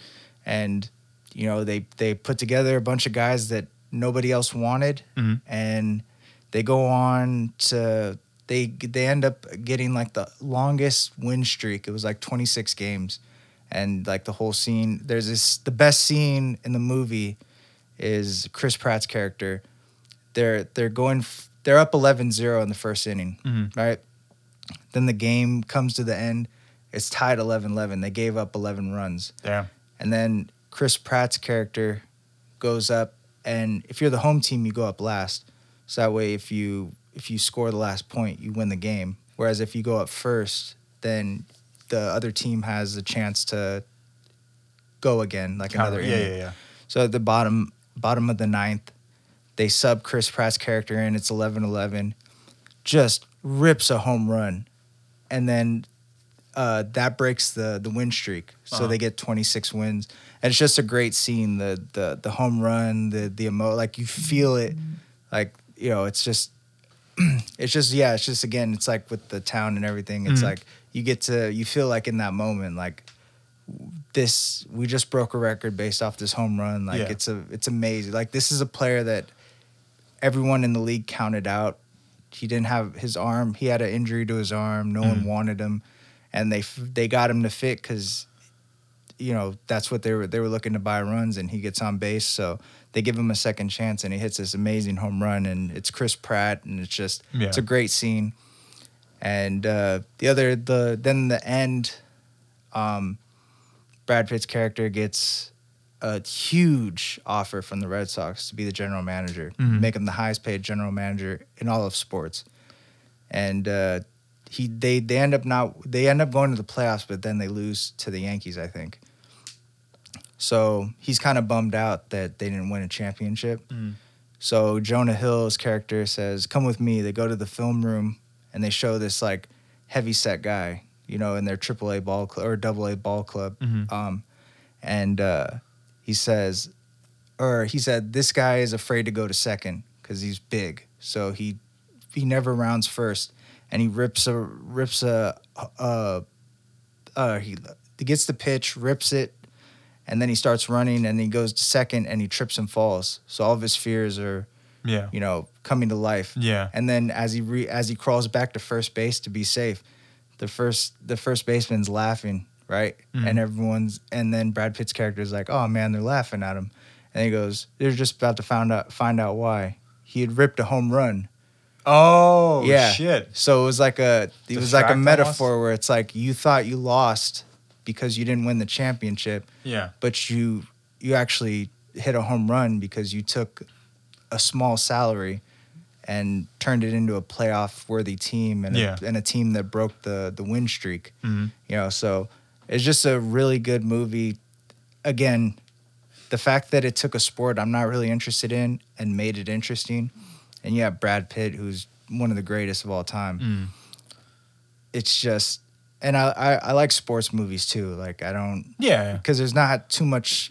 Even though it's a baseball movie, it's not too much of the actual baseball. It's actually just the management or the analytics part of it. So it's more behind the scenes. Yeah. Okay. So that's really, it's a really good movie, and the end scene is not like sad, like a tearjerker, but like goosebumps. Like you just that home run scene was just amazing. And so that's number 4. It took me a while to remember it because I had to go through Amazon and see, because if I really like a movie, I'll purchase it. Yeah. And I finally found, it was like further down. I bought it like 4 years ago, and then I saw it, and then I watched it again, and I was like, oh yeah, this is definitely got to be on my list. Yeah. Like, it's a really good movie. And, just again, it's the same thing with The Big Short. You have 5 or 6 hard-hitting actors in it. Like, you have Brad Pitt, Chris Pratt, Jonah Hill, and a couple other guys who in other movies, but I also I just don't know their names. Yeah. So, that's definitely why I had to add it to the list. Nice. How about you? What's 5? Or you're on 4? 4, yeah. So, number 4 is Forgetting Sarah Marshall. That's a funny movie. Oh my God. Yeah, this very, I guess, somewhat of a reoccurring theme. I mean, none of this movie's over the top. It's very aware of, I guess, half the stuff that they're saying. Like, I don't know exactly how to express what I'm trying to say, but it's the pearl necklace line. Oh my God, yes. When they're yes. Yeah. Oh man. The actress had a fun time recording this movie. It's fucking hysterical. Yeah. Who played? It was the guy from Saturday Night Live, Bill Hader. But who played his wife? She's a great comedic actress. She was in Step Brothers, I think, where she was married to his brother. I think that's her. Are you checking? Liz Krakowski? Let me see. Liz Krakowski. Her name is Liz Breder in the movie, so they kept the first name, but Liz Krakowski. Oh, I forgot Jason Bateman is in the movie. And Jonah Hill. They have a lot of good actors in this movie, actually. I mean, the main character, obviously, Jason Segel, Kristen Bell, Mila Kunis, Russell Brand, Paul Rudd, Jonah Hill, Bill Hader. Damn, I got to watch that again. Jason Bateman. Jason Bateman's, he's top 5 comedic actor. William Baldwin. Yeah, they got a lot of them. Kirk Fox, I'm pretty sure, is another comedian. You know, Oh, that movie, is it called The Change Up? Where, no. What's the Freaky Friday one? But it's with Ryan Reynolds and Jason Bateman. Fuck yeah. I think it is The Change. I know. Yeah. That's a really good movie. Mm-hmm. Yeah. I mean, Jason Bateman's just hilarious. Because he does that deadpan shit where he has and Horrible Bosses too. Yeah. Not the second one, but Horrible Bosses as well, I mean. Yeah.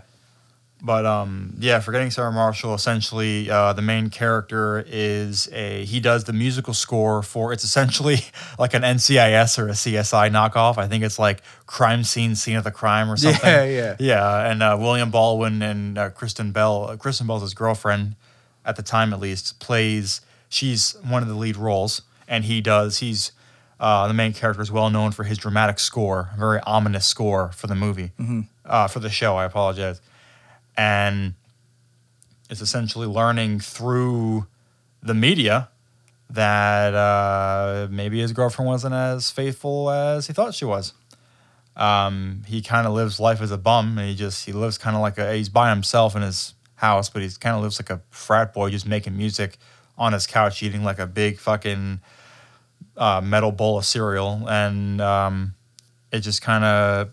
It's one of those things where you see what happens currently and you kind of see flashbacks as to what exactly led up to the breakup. Well, spoilers, they break up. She's dating Russell Brand, or I didn't think his name is Alva Snow. He's in the movie, he's like a British millionaire, philanthropist, musician, makes very over-the-top music. I think it's like Inside of You. Oh, yeah. Oh, my God. That's, again, it's very over-the-top. The conversations, just like quick conversations they have in this movie, fucking kills me. Paul Rudd in this movie is hysterical. Anyways, before he plays like a surfer, right? Yeah. But before I get into that, essentially, they break up. He gets depressed. His brother, the comedian you were talking about from SNL, it's like, why don't you go on a vacation? Oh no, wasn't he supposed to? With her, and he just goes by himself. Yeah, he's like, I'm just gonna go by myself, and then he goes. Due to his stepbrother's recommendation, which is when they have the Skype call with the pearl necklace scene. It says, could you lift your head up and then down and then up and then down? Was that pearl necklace there before? Oh, my God. Bro, can you imagine being depressed going from Kristen Bell to Mila Kunis? Yeah. Like, that's life, dude. Yeah. You got it made. But he winds up taking his stepbrother's advice. He goes to Hawaii, and who's there but his ex-girlfriend with Russell Brand. And it's an interesting dynamic of him trying to better himself and also being a piece of shit and stalking his ex-girlfriend and kind of ruining their vacation while befriending people on the island, including Mila Kunis, which they wind up having a budding relationship. And it's essentially him getting over... I feel like the main character of my 4th and 5th place spot are very similar. I guess a little bit spoilers for number 5, they both have a romantic aspect to it, and I feel like both main characters, they're very troubled, and they can kind of be pieces of shit and kind of selfish without really realizing it. But it's essentially them bettering themselves, getting over the hurdle, getting over their heartache, and kind of taking life into his own throughout the movie, essentially. Oh, what I was trying to say earlier was hysterical, like a bunch of side characters, like Paul Rudd, he plays like a surf instructor. And I don't know if that was like a scripted conversation or he just ad-libbed it. Russell Brand was surfing, and I think he got hit and fell into a wave or something, and he washed up shore, and he has fucking coral stuck in his leg, and he takes it out and he starts bleeding, and he's being like an obnoxious bitch about it. And the entire time, well, he's like, oh, I'm so faint, I'm going to pass out. Fucking Paul Rudd's like, oh, you must be from London. He's like, yeah, I'm from London. While he's passing out. I don't know. It's stupid. Right? They think it's fucking hysterical. Or there's another scene where he's literally, the main character is stalking Kristen Bell and Russell Brand, and they're walking over to the room, and it just so happened. It's a lot of very awkward situations. It's like it kind of makes you feel uncomfortable, but at the same time, it's hysterical. Like they happen to have rooms, I think, next to each other or above each other or something. But yeah, they didn't have any rooms left over because he went there on a whim. But because Mila Kunis felt bad for him. It's like, hey, clean up after yourself. We have a demo room you could stay in. And that winded up being either right above or something. Regardless, due to the kindness of her heart, he essentially got to stay for free at like a few days in. And it's just hilarity ensues, essentially. Just the two exes constantly running into each other. And Russell Brand trying like, oh, it's not going to be awkward. Let's have dinner together, which is where Jonah Hill's character comes in, which is a fucking sim for Russell Brand. Why would you say yes to that? That's, oh my God. It's a bunch of very uncomfortable situations that happen over and over and over again, and it's hysterical. But yeah, essentially the main character winds up coming into his own, working on some fucking Muppet Dracula musical. Yeah, and whatever, he owns it. He does his own thing, and he's successful, and it's a happy ending. Him and Mila Kunis through, trials and tribulations of kind of being a piece of shit and getting over your ex. It's a good movie. It's hysterical. Again, it's been a while. That's another movie that I've watched yearly, but I haven't watched as many times as the other three. I might have seen it more than Unleashed, but nowhere near as much as like Crank or Abraham Lincoln. So obviously, I'm not going to remember every single scene, but I fucking love that movie. Yeah, no, that's a good movie. So that's or just like another scene where he's watching them and he's stalking them, and he's on the phone with the stepbrother. He's like, "What do I do?" He's like, "Go back to your room, Peter. Peter, go back to your room." And then he sees like, "Oh, they're about to they're making out or something." He's like, "Yeah, you feel good about yourself, you little bitch." I forgot. I don't know. Yeah, Bill Hader is great. Yeah, but anyways, yeah, that's my number 4. All right, my number 5 is The Spectacular Now. Mm-hmm. It's sort of like a teenage romantic comedy, but it's more raw, where you know, like the older ones, it's basically a popular guy gets with the nerdy chick and they fall in love. But it's more like the old timey movies that did this. The popular guy was this football star, 6-pack, good looking guy. This one, it's Miles Teller, who, he doesn't play like an athlete or like a built, like buff guy. Mm-hmm. He's kind of just like the kid that parties. He's an alcoholic. Like a frat boy, almost. Yeah. He has his issues. His father was an alcoholic, left. And then he's in high school, like putting, liquor in his like soft drink cups and going to school hammered, working. And he basically kind of falls in love with this girl who she's just going to tutor him in math. And like he goes to her house and she's into like drawing and anime and stuff. And yeah. She actually creates her own anime, I think. And but he, they just kind of, this is her first real boyfriend. Like, and he's coming off a relationship with like the popular girl at the school. Like, she just couldn't handle that he didn't have any ambition in life and, was drinking all the time. And she gets with the star football player of the team who's going to like a big school or a nice college, and he's still not over her. And like in the beginning of the movie, he kind of takes Shailene Woodley's character, who's the nerdy girl, to like functions with him, and like it seems like he's trying to make his ex-girlfriend jealous because she has a new boyfriend. But he ends up kind of developing a relationship, and he's drunk, so he promises her all this stuff while he's drunk and blacks out, and like to go to prom or whatever. And he, they have this tumultuous relationship, and then he finally meets his father. Like after, he only remembers him when they were younger, and he meets his father, and his mom had told stories like, oh, he's a pilot, he's busy, and he's just kind of lives 2 hours away, gets drunk, parties all the time, lives in an apartment by himself. The father? Yeah. Okay. Yeah, so he meets him, and they go out to meet.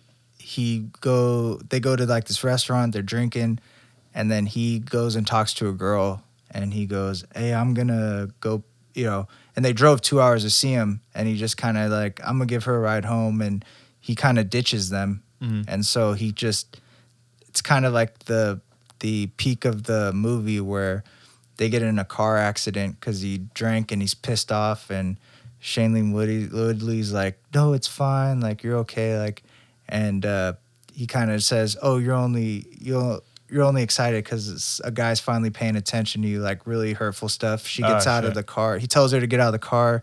She gets out. She gets swiped by like a truck because they're on the freeway. And then, you know, the next day she forgives him for everything. And like, you know, so he realizes like she's actually good for him. And he kind of puts off writing the college essay shit. And he finally says, I'm going to do it now. I'm going to, you know, and then he says, he tells her, or they're going to go away to school together. Or like there's like a junior college she can go to while like she goes college. And he actually did some good for her because he pressured her to go to college because she's really good in school, but she thought she would have to stick around to take care of her mom or whatever because her mom was, I think, on opiates or something. And, you know, he pushes her to go to college and she does. And then he promises he'll go with her. And he kind of sits in the parking lot as she's waiting for him and just decides not to go, like he's not good for her. And then the end of the movie is basically him realizing he made a mistake and that he should be with her. And he goes up to college and meets her, and then the movie ends. And just a great story. You know, I don't really like the regular romantic comedies where it's just kind of cheesy. Like some of them are right. There's like the one that's okay. I think it's the guy gets married. He's getting married to some blonde girl, and like he's actually into her best friend, but she's kind of like nerdy, whatever. And he's like this top lawyer. They're both lawyers. I can't even think of the name. I don't know why I brought it up. But like again, it's like they have the cheesy humor. They have the basic storyline. Where it's like with this one, it's more. There's positive aspects of their relationship, but there's also negative aspects. And it shows this kid kind of growing and trying to break the cycle of being an alcoholic because his father and everything. Yeah. And like he finally finds himself and realizes like this is the new path I need to be on. Yeah. And apparently it's based off a book. And the book ends with her leaving the college and him just being the town drunk for the rest of his life. Oh, shit. Yeah. Wow. So the movie's way better. I would have been mad. That sounds like an ending I would have gave it. Yeah. Like with the yeah, he doesn't know. And then cocaine. Wow, that's kind of He thinks about driving to the college, and then he's like, but I got this gram of coke. Oh. Then he does it. That's kind of, why the fuck would, okay. I don't know, it's a book. That's why I don't like reading books, because then you read it, you get to the end, and you're like, why did I spend 9 hours reading this? Yeah. The movie's better. Okay. The movie's better. There you go. That's like Jim Gaffigan has that joke where he goes, don't you hate it when you watch a movie and someone goes, the book is better? And it's like, no, it's not. Because it took me 2 hours to watch this movie. I have to read to read the book? Yeah. Like, fuck that. No, thank you. Yeah. That's like my mom was really into Harry Potter, and I didn't care much for it. And she's like, we're not going to go see the movies until you read the book. And the book's like this big. And I'm like, well, I guess we're not going to see it. And then we'd end up seeing it. Yeah. She wanted to see it. Yeah. I was like, just had to wait that one out. Yeah. It's like, I'm not reading fucking. That was just too. Dude, I got through one chapter of Harry Potter. 9,000 pages? I couldn't keep track of the characters. I was like, what the fuck, dude? Like, who is. Yeah. I was just like, who's Ron again? Yeah. Like, I had to like keep going back and like, okay, who is this guy? Okay, they're friends. Yeah, all right, I got that. Fucking wizards. Yeah. And I'm just like, I don't. Yeah. I can read like a educational book, like something that's like, here's, like I love reading like business books where it's like case studies where it says like, this is an issue that, you know, Walmart had, and this is how they fixed it, and it goes through the steps. Like I could read stuff like that, but like stuff where I have to keep track of characters, I need to see it on a screen. Or I'm just going to be lost halfway through the book. Like, just like, is there a glossary that tells me where these characters came from again? Less, you know, wizards and more, here's how McDonald's McFucked up, you know? Yeah, especially like the names, like Voldemort. Well, yes. You know, don't say his name, yeah. Oh, you can't say his name? Whatever. Who's the bratty kid? The blonde. Yeah, whoops. Yeah, I'm going to get a fucking talking to when I get home. My girlfriend's really big into this too. I don't really remember. I like the Fantastic. Is it Slytherin? That's one of like the houses. Fuck, what's his name? Whatever, man. I get what you're saying. Yeah. I like the Fantastic Beasts movies because it's not a bunch of 12-year-olds, but it's also it's less about the school and it's more about like the world itself. Yeah. But no, I get what you're saying. But that actually, yeah, I mean, for romantic comedy, that seems like a fairly interesting plot. I'm not biased because of the anime, I promise. I'm just in general, no, that's pretty interesting. Yeah. No, I haven't seen the Fantastic Beast ones.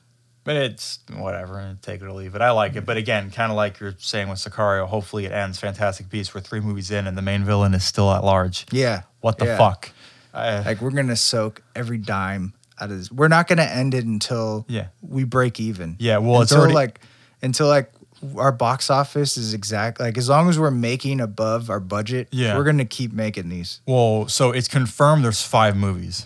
Oh, okay. So if it takes 5 fucking movies... If they don't take him down by the end of the next movie, I'm not watching the 5th one. Yeah. What the fuck, dude? This is like the most OP fucking villain of all time. 5 fucking movies to take this piece of shit down? Yeah. All right. Oh, if they make 5 Sicarios, I might be about it. I might. Well, that's like if they stretch it out another 3, I think that'd be a good thing. We're at the point though where like literally they had him in the last movie like I'm gonna get you. We all got our wands out. And he's like, but how about this? Abracadabra. And then he just abracadabra, and then he just suicide jumps off. Bro, I'm like, pretty sure you could just like time-o stop-o and then just suspend him in thin air, head explodo, and then he's done. How the fuck do you go 4 movies trying to find this guy and then you get hit with the classic like abracadabra? Yeah. And you just drop the ball. Like, okay. I mean, at that point, do you even make a 5th one? Yeah. Like, if you're getting tricked by abracadabra, disappearing, like really? Yeah. Like, not even like a crazy spell. It's just like, I'm disappear. Like, that's boom. There are magicians in Vegas that can do that shit. Yeah. And are you that fantastic? He waxed on and waxed off, and he's gone. Dude, he fucking waxed off hard, dude. Whoa, never mind. Yeah. But no, that is a very interesting, kind of changing things up. Yeah. We used to have this thing in elementary school called reading counts. Mm. Oh my God, dude. So you would get points based on, you had to get a certain amount of points. So basically it's like a test. Like, you read a book, you take the test, and then you get points based on how long the book is. So we used to just watch the Harry Potter movies and take the test, right? Yeah. Bruh, I didn't even know what this book was back then, but they had Minecraft. Ooh. And Minecraft's a big book. Yeah. So it was like 81 points, which would last you like 4 months. Mm-hmm. Someone took the test, got it wrong, and the teacher told him he had to read the book. Well. Bro, that guy is such a white supremacist now. No, I'm just kidding. I don't know. That guy is so not into Jews right now, dude. Yes. It's crazy. Yes. That teacher ruined that kid's life. Oh, yeah. He's in prison now. Ended his career. Yeah. Had tattoos and all. Yeah. That kid was never the same. No. That's kind of that was elementary school? Yeah. Mein Kampf was a fucking that seems we had it in our library. That seems a little early. That's more like middle school or high school, even college, whatever. I mean, I don't think the entire book is I hate the Jews. I don't think that's the entire book, but that's just interesting for elementary school. That seems a little. And I remember the book. It was huge because I remember I was like, dude, what the? Because I used to read, because I hated reading. So I got remember the Cam Jansen books? Mm-hmm. Yeah, I used to just run through those because it was easy. Yeah. And I'd just be like, I'm just going to nail this out 10 points at a time, dude. Yeah. It's fine. Yeah. Don't worry about it. Yeah. I'll read some mystery solving books. When I was younger, and I'll get to my number. That was your number 5, correct? Yeah. I'll get to my number 5 after this. Just speaking of points and having to read. Yeah, I mean, I read a lot of manga nowadays. There's pictures involved. Yeah. But when I was first getting into that, when I was growing up, my mom essentially is like, we'll get you one of these books, but you need to read a real book beforehand. There was this Erin Hunter, I think her name is. She did the Warrior series, which winded up getting a manga series, funny enough. It's kind of weird to explain. It's like a bunch of cats. It's like a gang of cats, essentially. And it's like the indoor life versus the outdoor life. They should see if Molly wants to join. Yeah, seriously. Fucking vicious, yeah. But, yeah, I mean, it's very similar where it wasn't for school, but like, hey, if you want your Naruto books, you got to read some words first. Yeah. Like, okay. But I don't like words, Mom. Yeah, I like the art. I like the pretty pictures. Okay, yeah. I like the pretty pictures. Listen, I'm not in college right now. I'm doing a podcast. Okay. Yeah. So number 5, last but not least, as I was saying before, the character is very similar. The last pick in this one, Scott Pilgrim versus the World. Mm-hmm. Another, I wouldn't say romantic comedy. It's a romantic comedy action adventure with a question mark. It's based off of a comic series of the same name. I think it was 9 original volumes. Essentially, the main character, Scott Pilgrim, hence the name, versus the world. He kind of a loser, honestly. He's in this band. A loser, not as like people hate him, but loser is he's I don't know. He's kind of a bland person. I mean, he's in a band, but he doesn't really put his all into it. He's 22, but his girlfriend's 18. She's like, some of the names, his fake, they call her the fake high school girlfriend because he's an adult dating someone, a senior in high school. Like Knives Chow is her name. She's in some like Chinese Catholic school, like uniform and everything, stereotype. Yeah. And he's just kind of a loser. And honestly, like before I get further into it, I like the movie. I feel like the movie is enjoyable as it is, and the comic is enjoyable as it is, but it's more not trying to be the opposite of what you said. But obviously, putting 9 comics into one movie, you're going to have to rush things a little bit. The movie's phenomenal, but I got a new appreciation watching like video essays on the characters. Essentially, I mean, it's the main character, Scott Pilgrim, ignoring his past mistakes and reliving his past over and over again because he won't learn.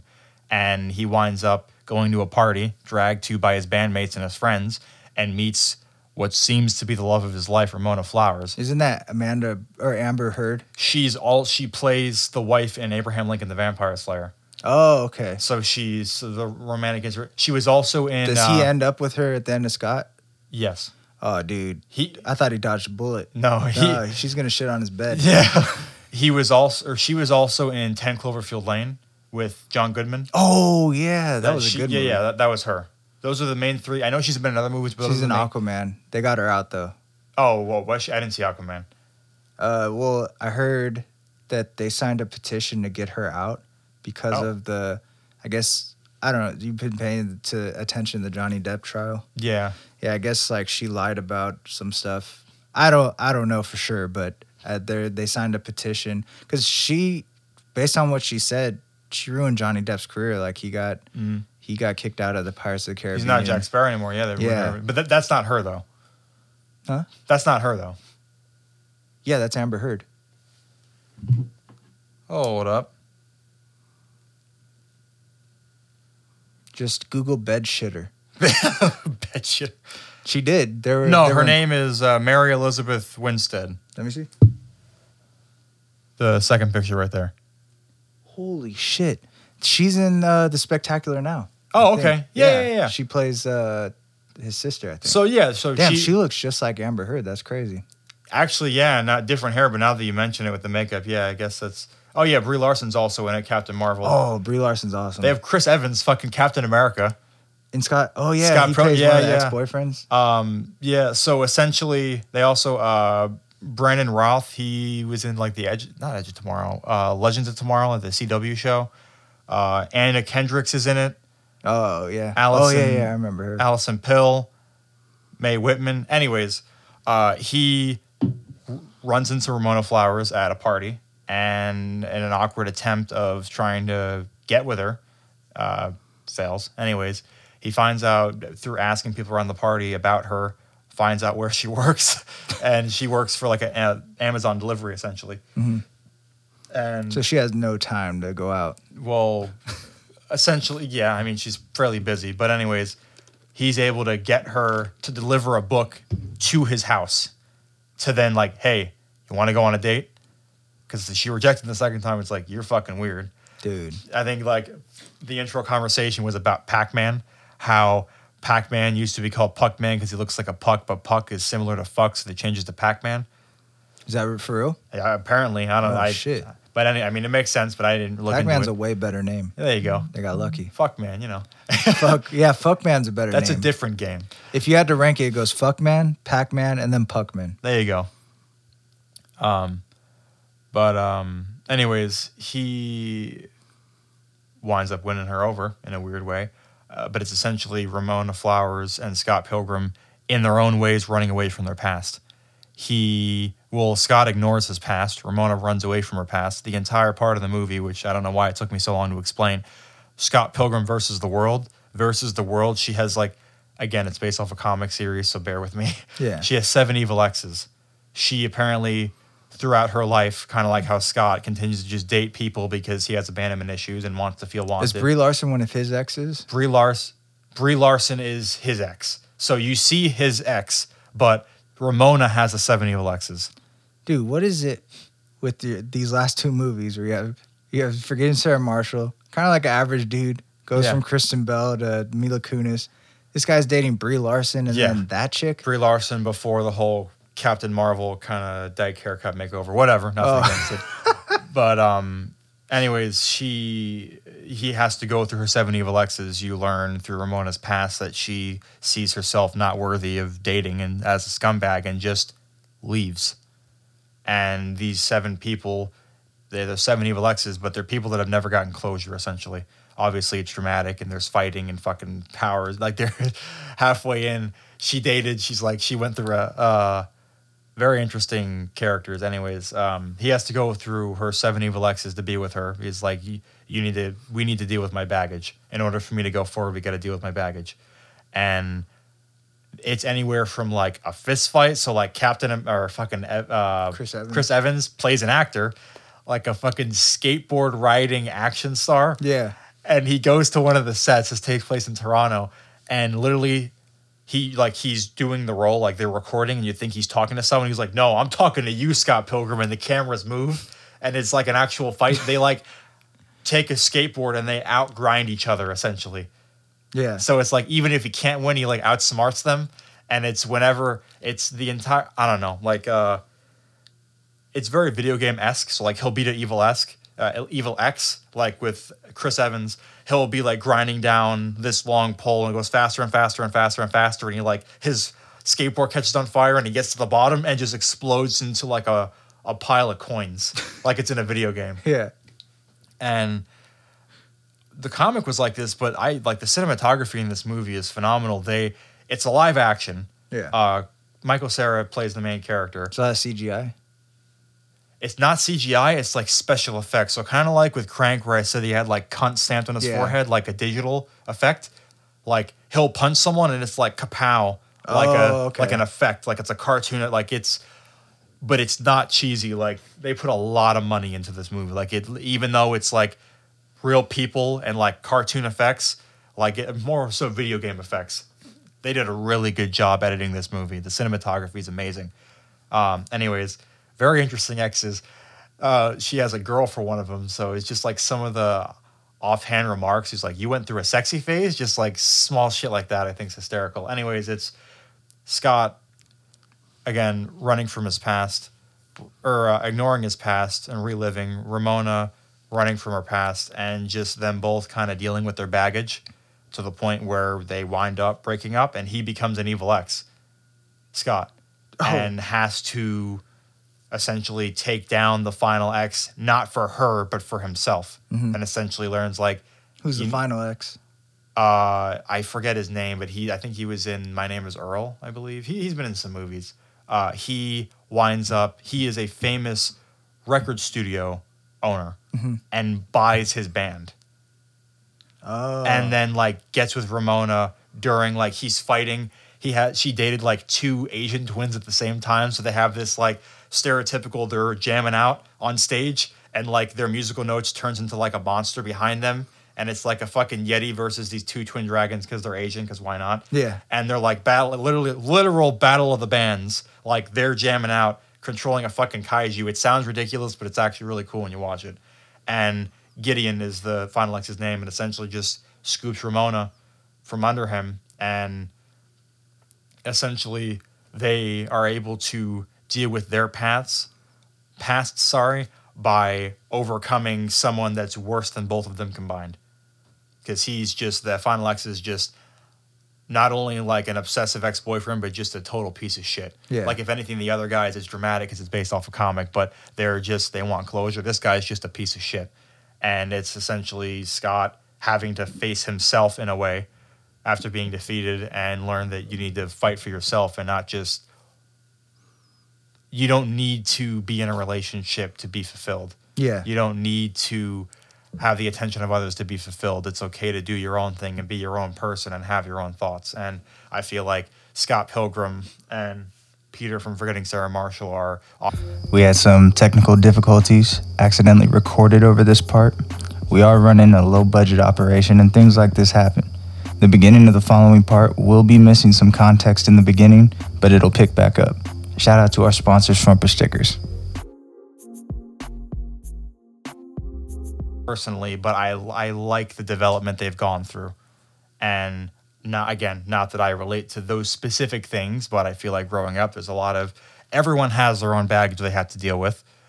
Most of the time, it takes a while for someone to actually confront it and grow as a person and actually deal with your baggage. And that aspect I do relate to. Mm-hmm. We all have our own shit we've dealt with in the past or we've experienced in the past. And sometimes it's very hard to wake up. Like one of the final books is Scott finally gets it together. That's like the title of the book.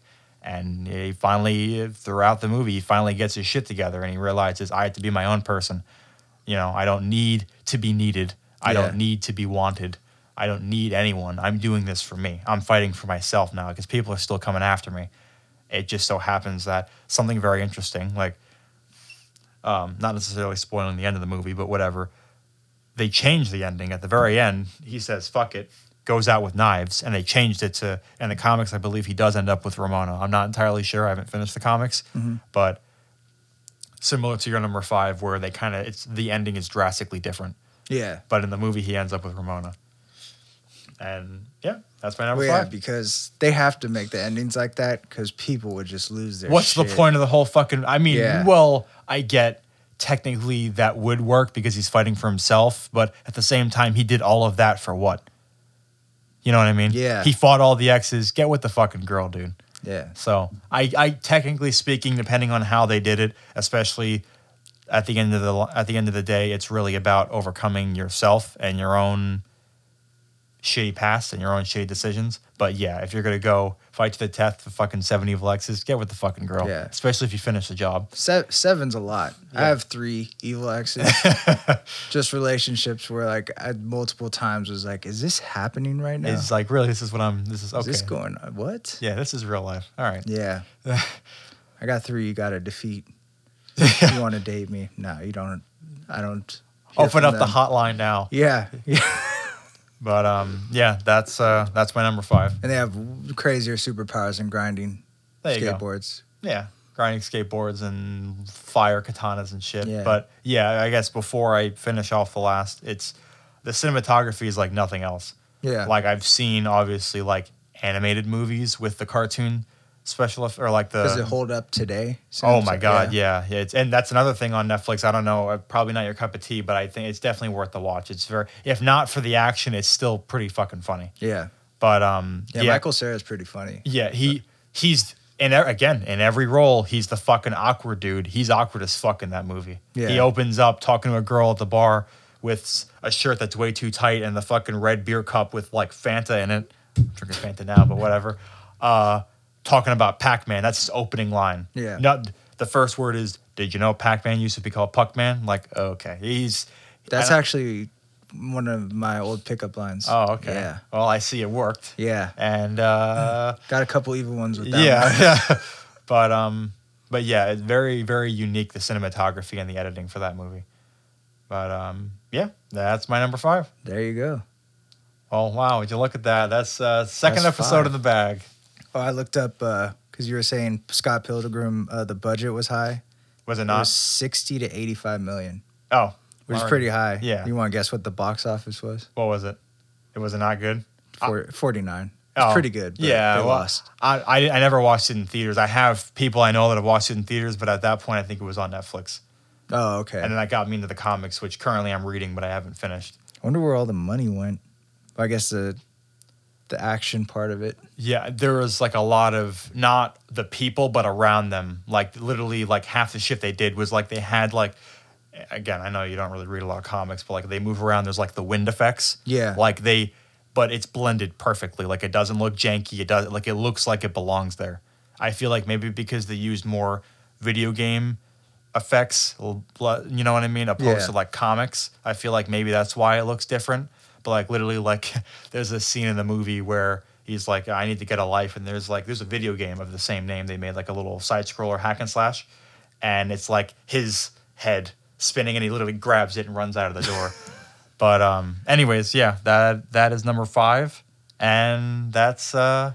That's another episode of the Nuke Party Podcast. You want to do honorable mentions? Oh yes, honorable mentions. Yeah, I mean honestly, this list was very hard to make, but just rattling off a few real quick.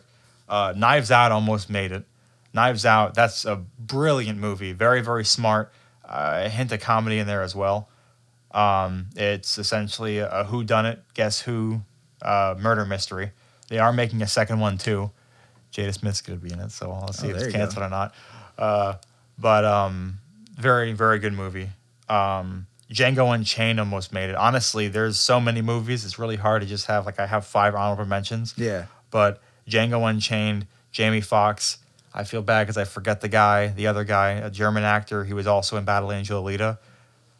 Another, I wouldn't say corny, but very aware of, some of the stuff in here is not realistic, like him having a pistol and shooting something from several miles away. But it's another kind of like a martial arts movie. It's a Western. So, it's gonna be some cheesy moments, but I feel like that one probably had a decent budget too. It's very, very good. Something that probably could have been number 3 or number 4, it probably could have replaced Forgetting Sarah Marshall, is Repo Men. Yeah. I love Jude Law. Forrest Whitaker is amazing as well. Essentially, cyberpunk early, what's that Blade Runner-esque future? Yeah. Where why wait to get your organs transplanted when you can get these mechanical, like 300,000, but they're in debt. It literally is an arm and a leg, and essentially it's we can give them to you fast, but it's expensive as fuck, and if you don't pay for it, we're gonna just like they explain in the movie, when you don't pay your mortgage, the bank comes for your house. When you don't pay your car bill, the bank comes for your car. When you don't pay your phone bill, you don't get service. When you don't pay for your organs, the repo men come and they take it.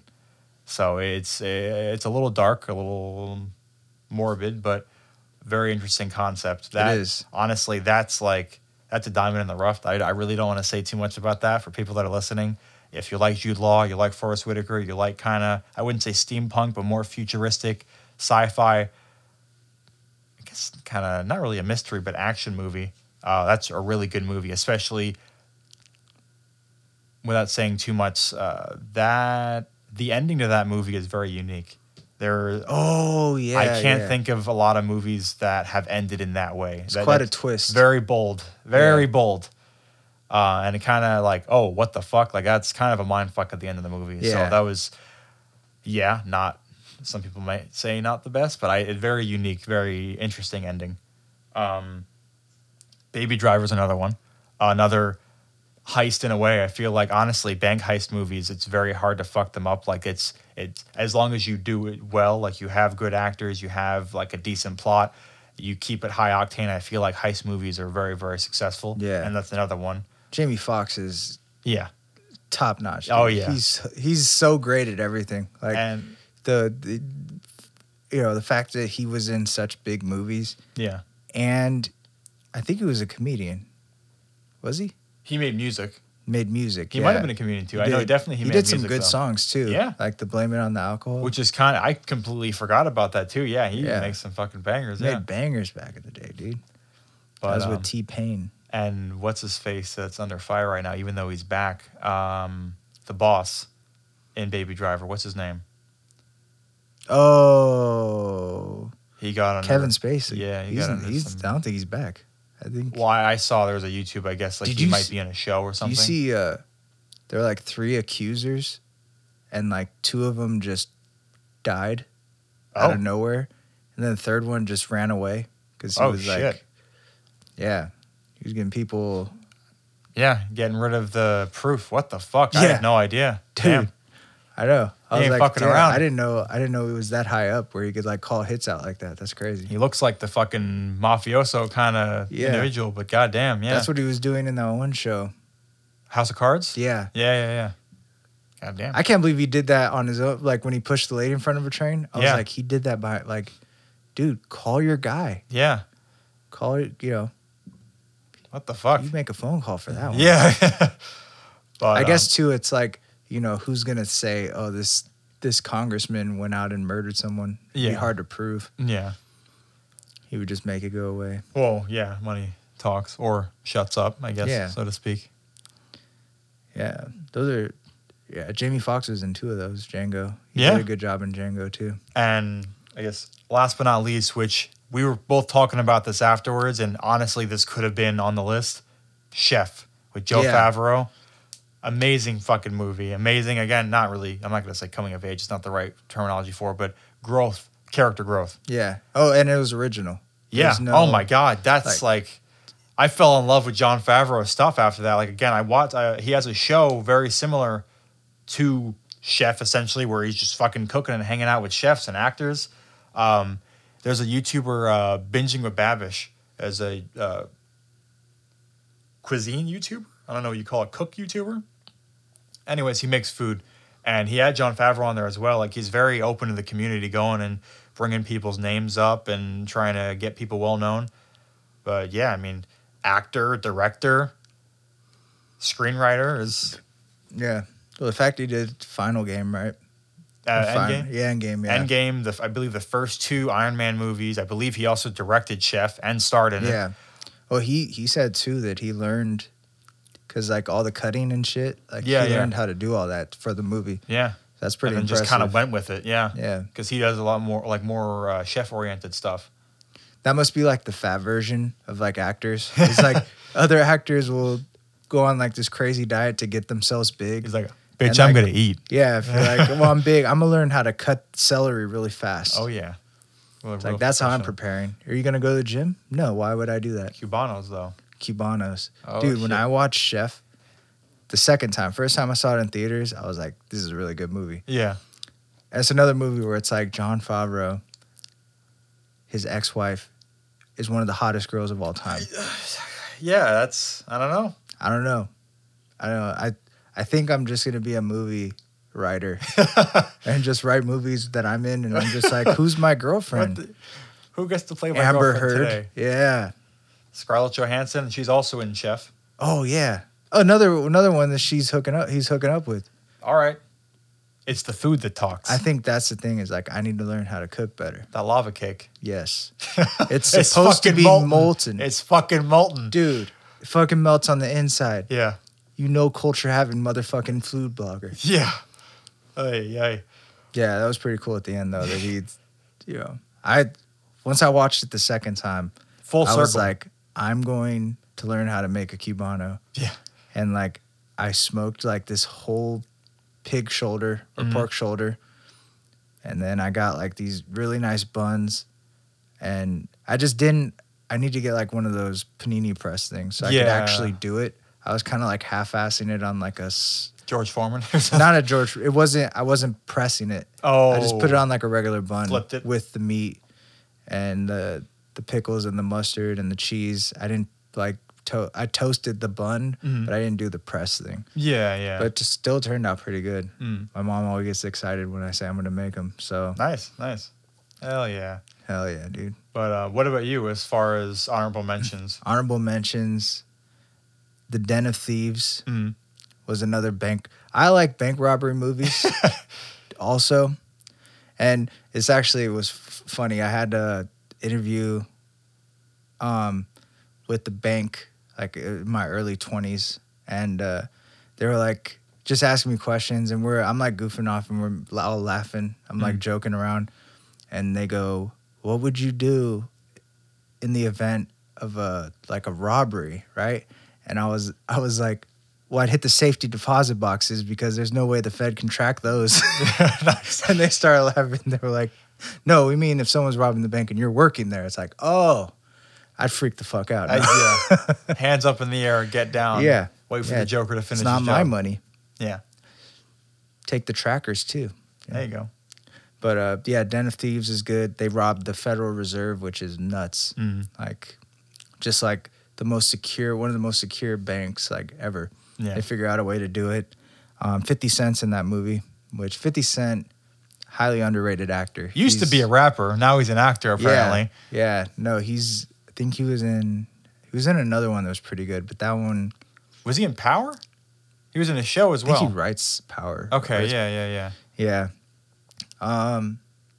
Too Big to Fail was kind of like same as Big Short, but no humor. Just kind of more of a documented, a reenactment of the government side of how they handled the bailouts, and just more. It was interesting, but it didn't have the same flair. Yeah, it didn't. Yeah, it wasn't like supposed to be funny. It was just kind of like a breakdown of this is what was going on behind the scenes. Yeah. What else did I have? Street Kings with Keanu Reeves. Plays like a undercover cop, and that one great action movie. Keanu Reeves is a badass. I love him in John Wick, Matrix. Baba Yaga. And John Wick, the Boogeyman. Oh yeah, dude. Happy Gilmore. Yep. I mean, Waterboy. Oh my Adam God. Sandler movies Big Daddy, back in that time. Billy Madison. Yeah. It's that whole era of He kind of he has like a new one out where he plays like a bookie. I haven't watched that. Then he had the one with Chris Rock, the family one. David Spade. Grown Ups? Grown Ups, yeah. I like the first one. Was pretty good. Yeah, Second one kind of. Yeah. Waterboy. Waterboy's probably like a top 5 sport movie to me. Yeah. Just hilarious. So many quotables. The sound he makes when he tackles. My mama said Captain Insano takes no mercy. Open up a can of whoop ass. My mama said alligators are ornery because they got all them teeth and no toothbrush. Oh, yeah. Bro, fucking smacks Colonel Sanders. No, Colonel Sanders. Use is wrong. No, that's a really good movie. There's another one with Miles Teller, the guy from The Spectacular Now, and Michael B. Jordan and Zac Efron.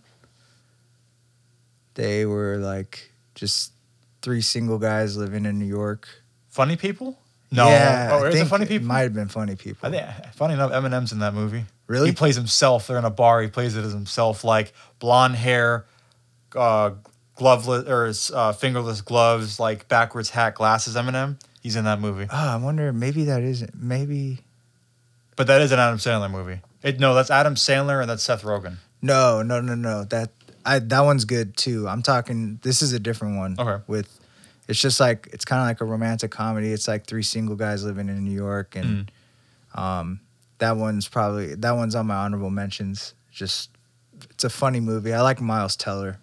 He's in the new Top Gun, so I'm gonna go see that. Yeah. Because Tom Cruise, greatest of all time action movie star. Like to me, like that guy. I can't believe I didn't put Mission Impossible. Now that I think about it, like I should have put at least one Mission Impossible on there. I think I saw the most recent one. He fucking fights Superman, the guy Henry Cavill that plays Superman. Yeah, I like that one. That one's good. The one that's my favorite is the one with Richard Seymour Hoffman plays the bad guy. That one to me is the best one. Leaving out the fact that he's insane outside of the movies. Yeah. Scientology thing. It's odd. Aliens one day. Everyone's got their thing. Yeah, whatever. Yeah. He's a good actor. Definitely. But yeah, he's kind of been typecasted as like the action star now. But they're all blockbuster movies. Whoa, Tom, that's a huge name, Yeah. Tom Cruise. I mean, Top Gun. I still haven't seen the first one, but I'm going to see the second one. Yeah. Because Miles Teller's in that. And I think it's going to be, out of what they're coming out with now, like that's probably going to be a top-notch movie. Yeah. back like 10 years ago, I would go to the movie every weekend because there was always some good stuff coming out. Now it's just like I was looking at the movies, watching trailers to see what I was going to see on Monday, and I was just Firestarter. saw Firestarter, and it's just some little girl with fire powers, and it ends the way you think it's going to end halfway through the movie. And I was like, okay. I guess all movies kind of end like that. Like, there's always going to be a solution at the end. Well, unless it's Fantastic Beasts or Sicario. Yeah. Yeah, they're going to leave it open until they're like, oh, we took a loss on this third one. Let's wrap it up next one. Finish the book. Yeah. Because that's a way to get people to come out. If the third one tanks or fourth one tanks, you go, the next one's the last one, you'll get people to go see it because they want to see the end of the whole series. It finished. Hopefully it's not like Game of Thrones. No, well, Star Wars money. Star Wars money? Because I think they slacked off on Game of Thrones because they were given the opportunity to direct like the Star Wars show or a movie. Yeah. And they're like, all right, well, let's just kind of fuck over Game of Thrones, I guess. I stopped watching it like after the first season because it was another one where I couldn't keep up with the characters. Yeah. Like, they're all just like fucking and killing. Jason Momoa just fucking people every other episode. Yeah. Like, okay. He can't speak. And there were dragons. That one girl though, she's pretty. Yeah. Well, Jason Momoa thought so as well. Yeah. The white hair, I don't know, that's probably not her natural hair, but that's a good look. Yeah. Like Storm, Halle Berry's Storm. Mm-hmm. That's. Oh yeah. But. Yeah, I think that's all my honorable mentions. You got any more? Or are you good? No, that's it. Movies. I've watched so many movies. I can go on for hours. Yeah. No, I know. As soon as I start thinking about, like, I'm mad I didn't put Mission Impossible. Or Waterboy too. We were talking earlier. Waterboy, like all the older Adam Sandler movies. Are you kidding me? I haven't even talked about Liam Neeson. I'm not going to talk about the original Taken. Was really good too. Yeah. Then once they got to the seventh one, I was like, all right, can you stop? Can you like lock your kid in a basement now? Like, please. What are you doing? Okay. Like, how do you keep losing? I don't know, man. Just get one of those little tags. The tracks. Yeah. There you go. You're done. I mean, what are the odds of like someone? Because I mean, you see it in the movies. You think it's going to be like an everyday occurrence. Yeah. Kidnappings on a general scale, in especially America, it's not like a lot. Like, I don't know anyone that's been kidnapped. Mm. But for it to happen to you like 4 or 5 times, maybe you're the problem. Your daughter, your wife, your fucking dog next, your goldfish cousin, it's maybe it's your fault. Yeah. I mean, at some point you have to be like, okay, people keep taking. Maybe I'm the problem. What am I doing wrong? What am I? Yeah. Let me take signing up for Taken 4. That's what you're doing wrong. Let me take a seat and Yeah. Yeah. I can't believe the second one was all right, but there's so few ideas out there that once they get something that hits, they're gonna milk every penny out of it. Yeah. And until people don't care. They did that to Taken. They're going to do that to John Wick. If you think next Please don't ruin John Wick. I like it so far. Sicario, I think they're more like John Wick is kind of like action, like general film. Where Sicario has a storyline that's gone through. Yeah. The whole thing. So it's like. It's ready for it. It's hard. It's easy to make like an action film movie with just one premise. It's a whole other thing where you have characters with multiple characters with different backstories. An ongoing plot. You got to carry on the plot through, that's harder to put through 5 movies. Yeah. Taken, it's just like, okay, the premise is someone gets taken, and then you just make that the premise every movie, and then people are just watching for the action. Remember Taken 2? Now there's 2 that are taken. Taken 3? I think there were still 2 people, but still. They're just coming up with ideas like, how do we make it more interesting? How do I get new family members so they could be taken? Is Liam Neeson young enough to have a grandmother? She's gone. Someone stole grandma's tombstone. Boom. Someone robbed the senior citizen home, and they took his grandma. Now he has to find her. There you go. What if he didn't like his grandma and they were like, we have your grandma, and he's like, good luck. I don't know who you are. Dude, she nags me. She calls me constantly. If you just take her phone away from her, You can have her. Good luck. All right, I think that's it for today. That's the second episode in the bag. So we're working on getting iTunes working up right now. Make sure to follow us on Spotify. I have a YouTube account made, Google Podcasts, and Apple Music pending. Yeah. So yeah. And if you're on Spotify, give us 5 stars. Please, we appreciate that's all. It. You can't give less than 5 stars. It literally won't let you. Yeah, we put it in the settings. Trust me. So don't even think about like a 3-star. Spotify has been hacked. 5-star only reviews. Yeah. If it's a 1-star, just stop listening. Yeah. Seriously. All right. Later. Well, thank you for listening and have a good one. We out.